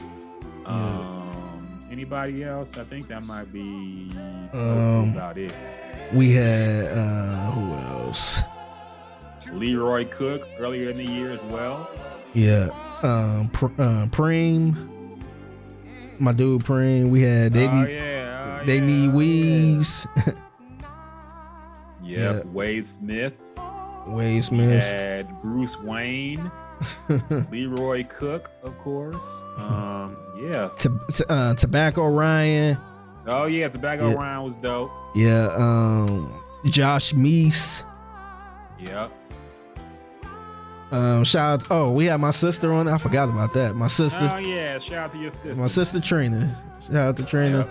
Terry Thomas from Radio 1. Yep. Who is probably now Jasmine's boss. And Jasmine said she don't. She didn't even bring up how we were all on the podcast. I'm like, just bring that up. Like, all you gotta do is bring it up. But Jasmine. Yeah. But yeah, man. Who else did we have on? My dude Terrell. For the movies. Yeah, the movie guru. The movie guru. Yeah. Talk about movies and shit. That was fun. Yeah. But who else? Darnell from Broadcast Houston. Shout out to him. I think, shout out to everybody, man. Yeah. Shout out to everybody who's on the podcast with us this year. Yeah. Of course, bigger and better things. Like, look, this podcast only gets better with time, okay? We promise y'all next year will be even bigger, even better. Gonna have some more dope things lined up for y'all. Shout out to all the giveaways and shit we did this year too. Yeah. Shout out to, wasn't that the Winner? Black Lux was Winner. this year Yeah. too? Winner. What's her name? I forgot her name on Twitter, but Winter something. Yeah. But yeah, she was dope too. That was a fun little collab. So yeah, shout out to everybody who collabed with us, who sponsored us, who gave us some shit. We appreciate you all. Appreciate all of our day ones, man. Did we have J Bell on this year? I think we had J Bell on. Yeah, we had her on because we was talking about the movie. Shit, I forgot his name. What's the black movie? Shit, the black movie that came out this year. Black movie, Judas and the Black Messiah. Yeah. This year. Was that about that with her? I can't remember. Yeah, we talked about that with her. Yeah. Oh, okay. Yeah. So shout out to J Bell. Yeah, shout out to J Bell doing her thing now. She in Arizona now, right? Yeah. So yeah, shout out to her. I told her we gotta get her to Texas, man. It can't be out in Arizona. No. What's the name of that damn city? Cavarucci or something? No, I don't. I don't know. I ain't never even heard that. She wants to be somebody in media. She got to come out to the mecca of media, Houston, Texas. Yeah. Oh yes. Oh yeah. Also, shout out to Brandon Caldwell. Got a gig at ESPN. Moved to Connecticut. Yeah, man. So yeah, shout out to Brandon doing big things, man. Proud of him. Happy for him. We definitely can't get him on the damn podcast now. Wait, we can't? Probably not. He worked for ESPN, man. I think ESPN be strict. I think Brandon. I think he. I bet you gonna be like, hey, man. Nick Wright could make time for 6'10" still. But they ain't ESPN though. You know how strict ESPN is. Man, I think look, he can pull the black card. I know. I hope so. Yeah. They're a woke organization now, supposedly. So look, he could be like, "You're restricting me because I'm black." Huh? So now we're gonna have Brandon on. Yeah. I think we'll see. It might have to be a cleaned up version of this podcast. Can't be no nigga shit. I know. So yeah, shout out to him, man. Proud of him for getting that gig. That's pretty dope. So yeah, shout out to everybody who support the podcast, man. All of y'all who listen, we love you all. Bigger things next year. I hope y'all have a great, safe, happy holidays. I can't think of nothing else to say, man. Y'all That's it, safe. man. See y'all next year. See y'all next year. Happy New Year. Merry Christmas. Happy Hanukkah. Blah, blah, whatever you celebrate. Make sure you do it to the fullest. Cherish every day you're here and healthy, man, because you never know what's going to happen tomorrow. So make sure you cherish every moment you have. And thank you for spending any of your moments with us. Really appreciate it. We love y'all. Stay safe. Be blessed. And until next time. From the Tim. Peace.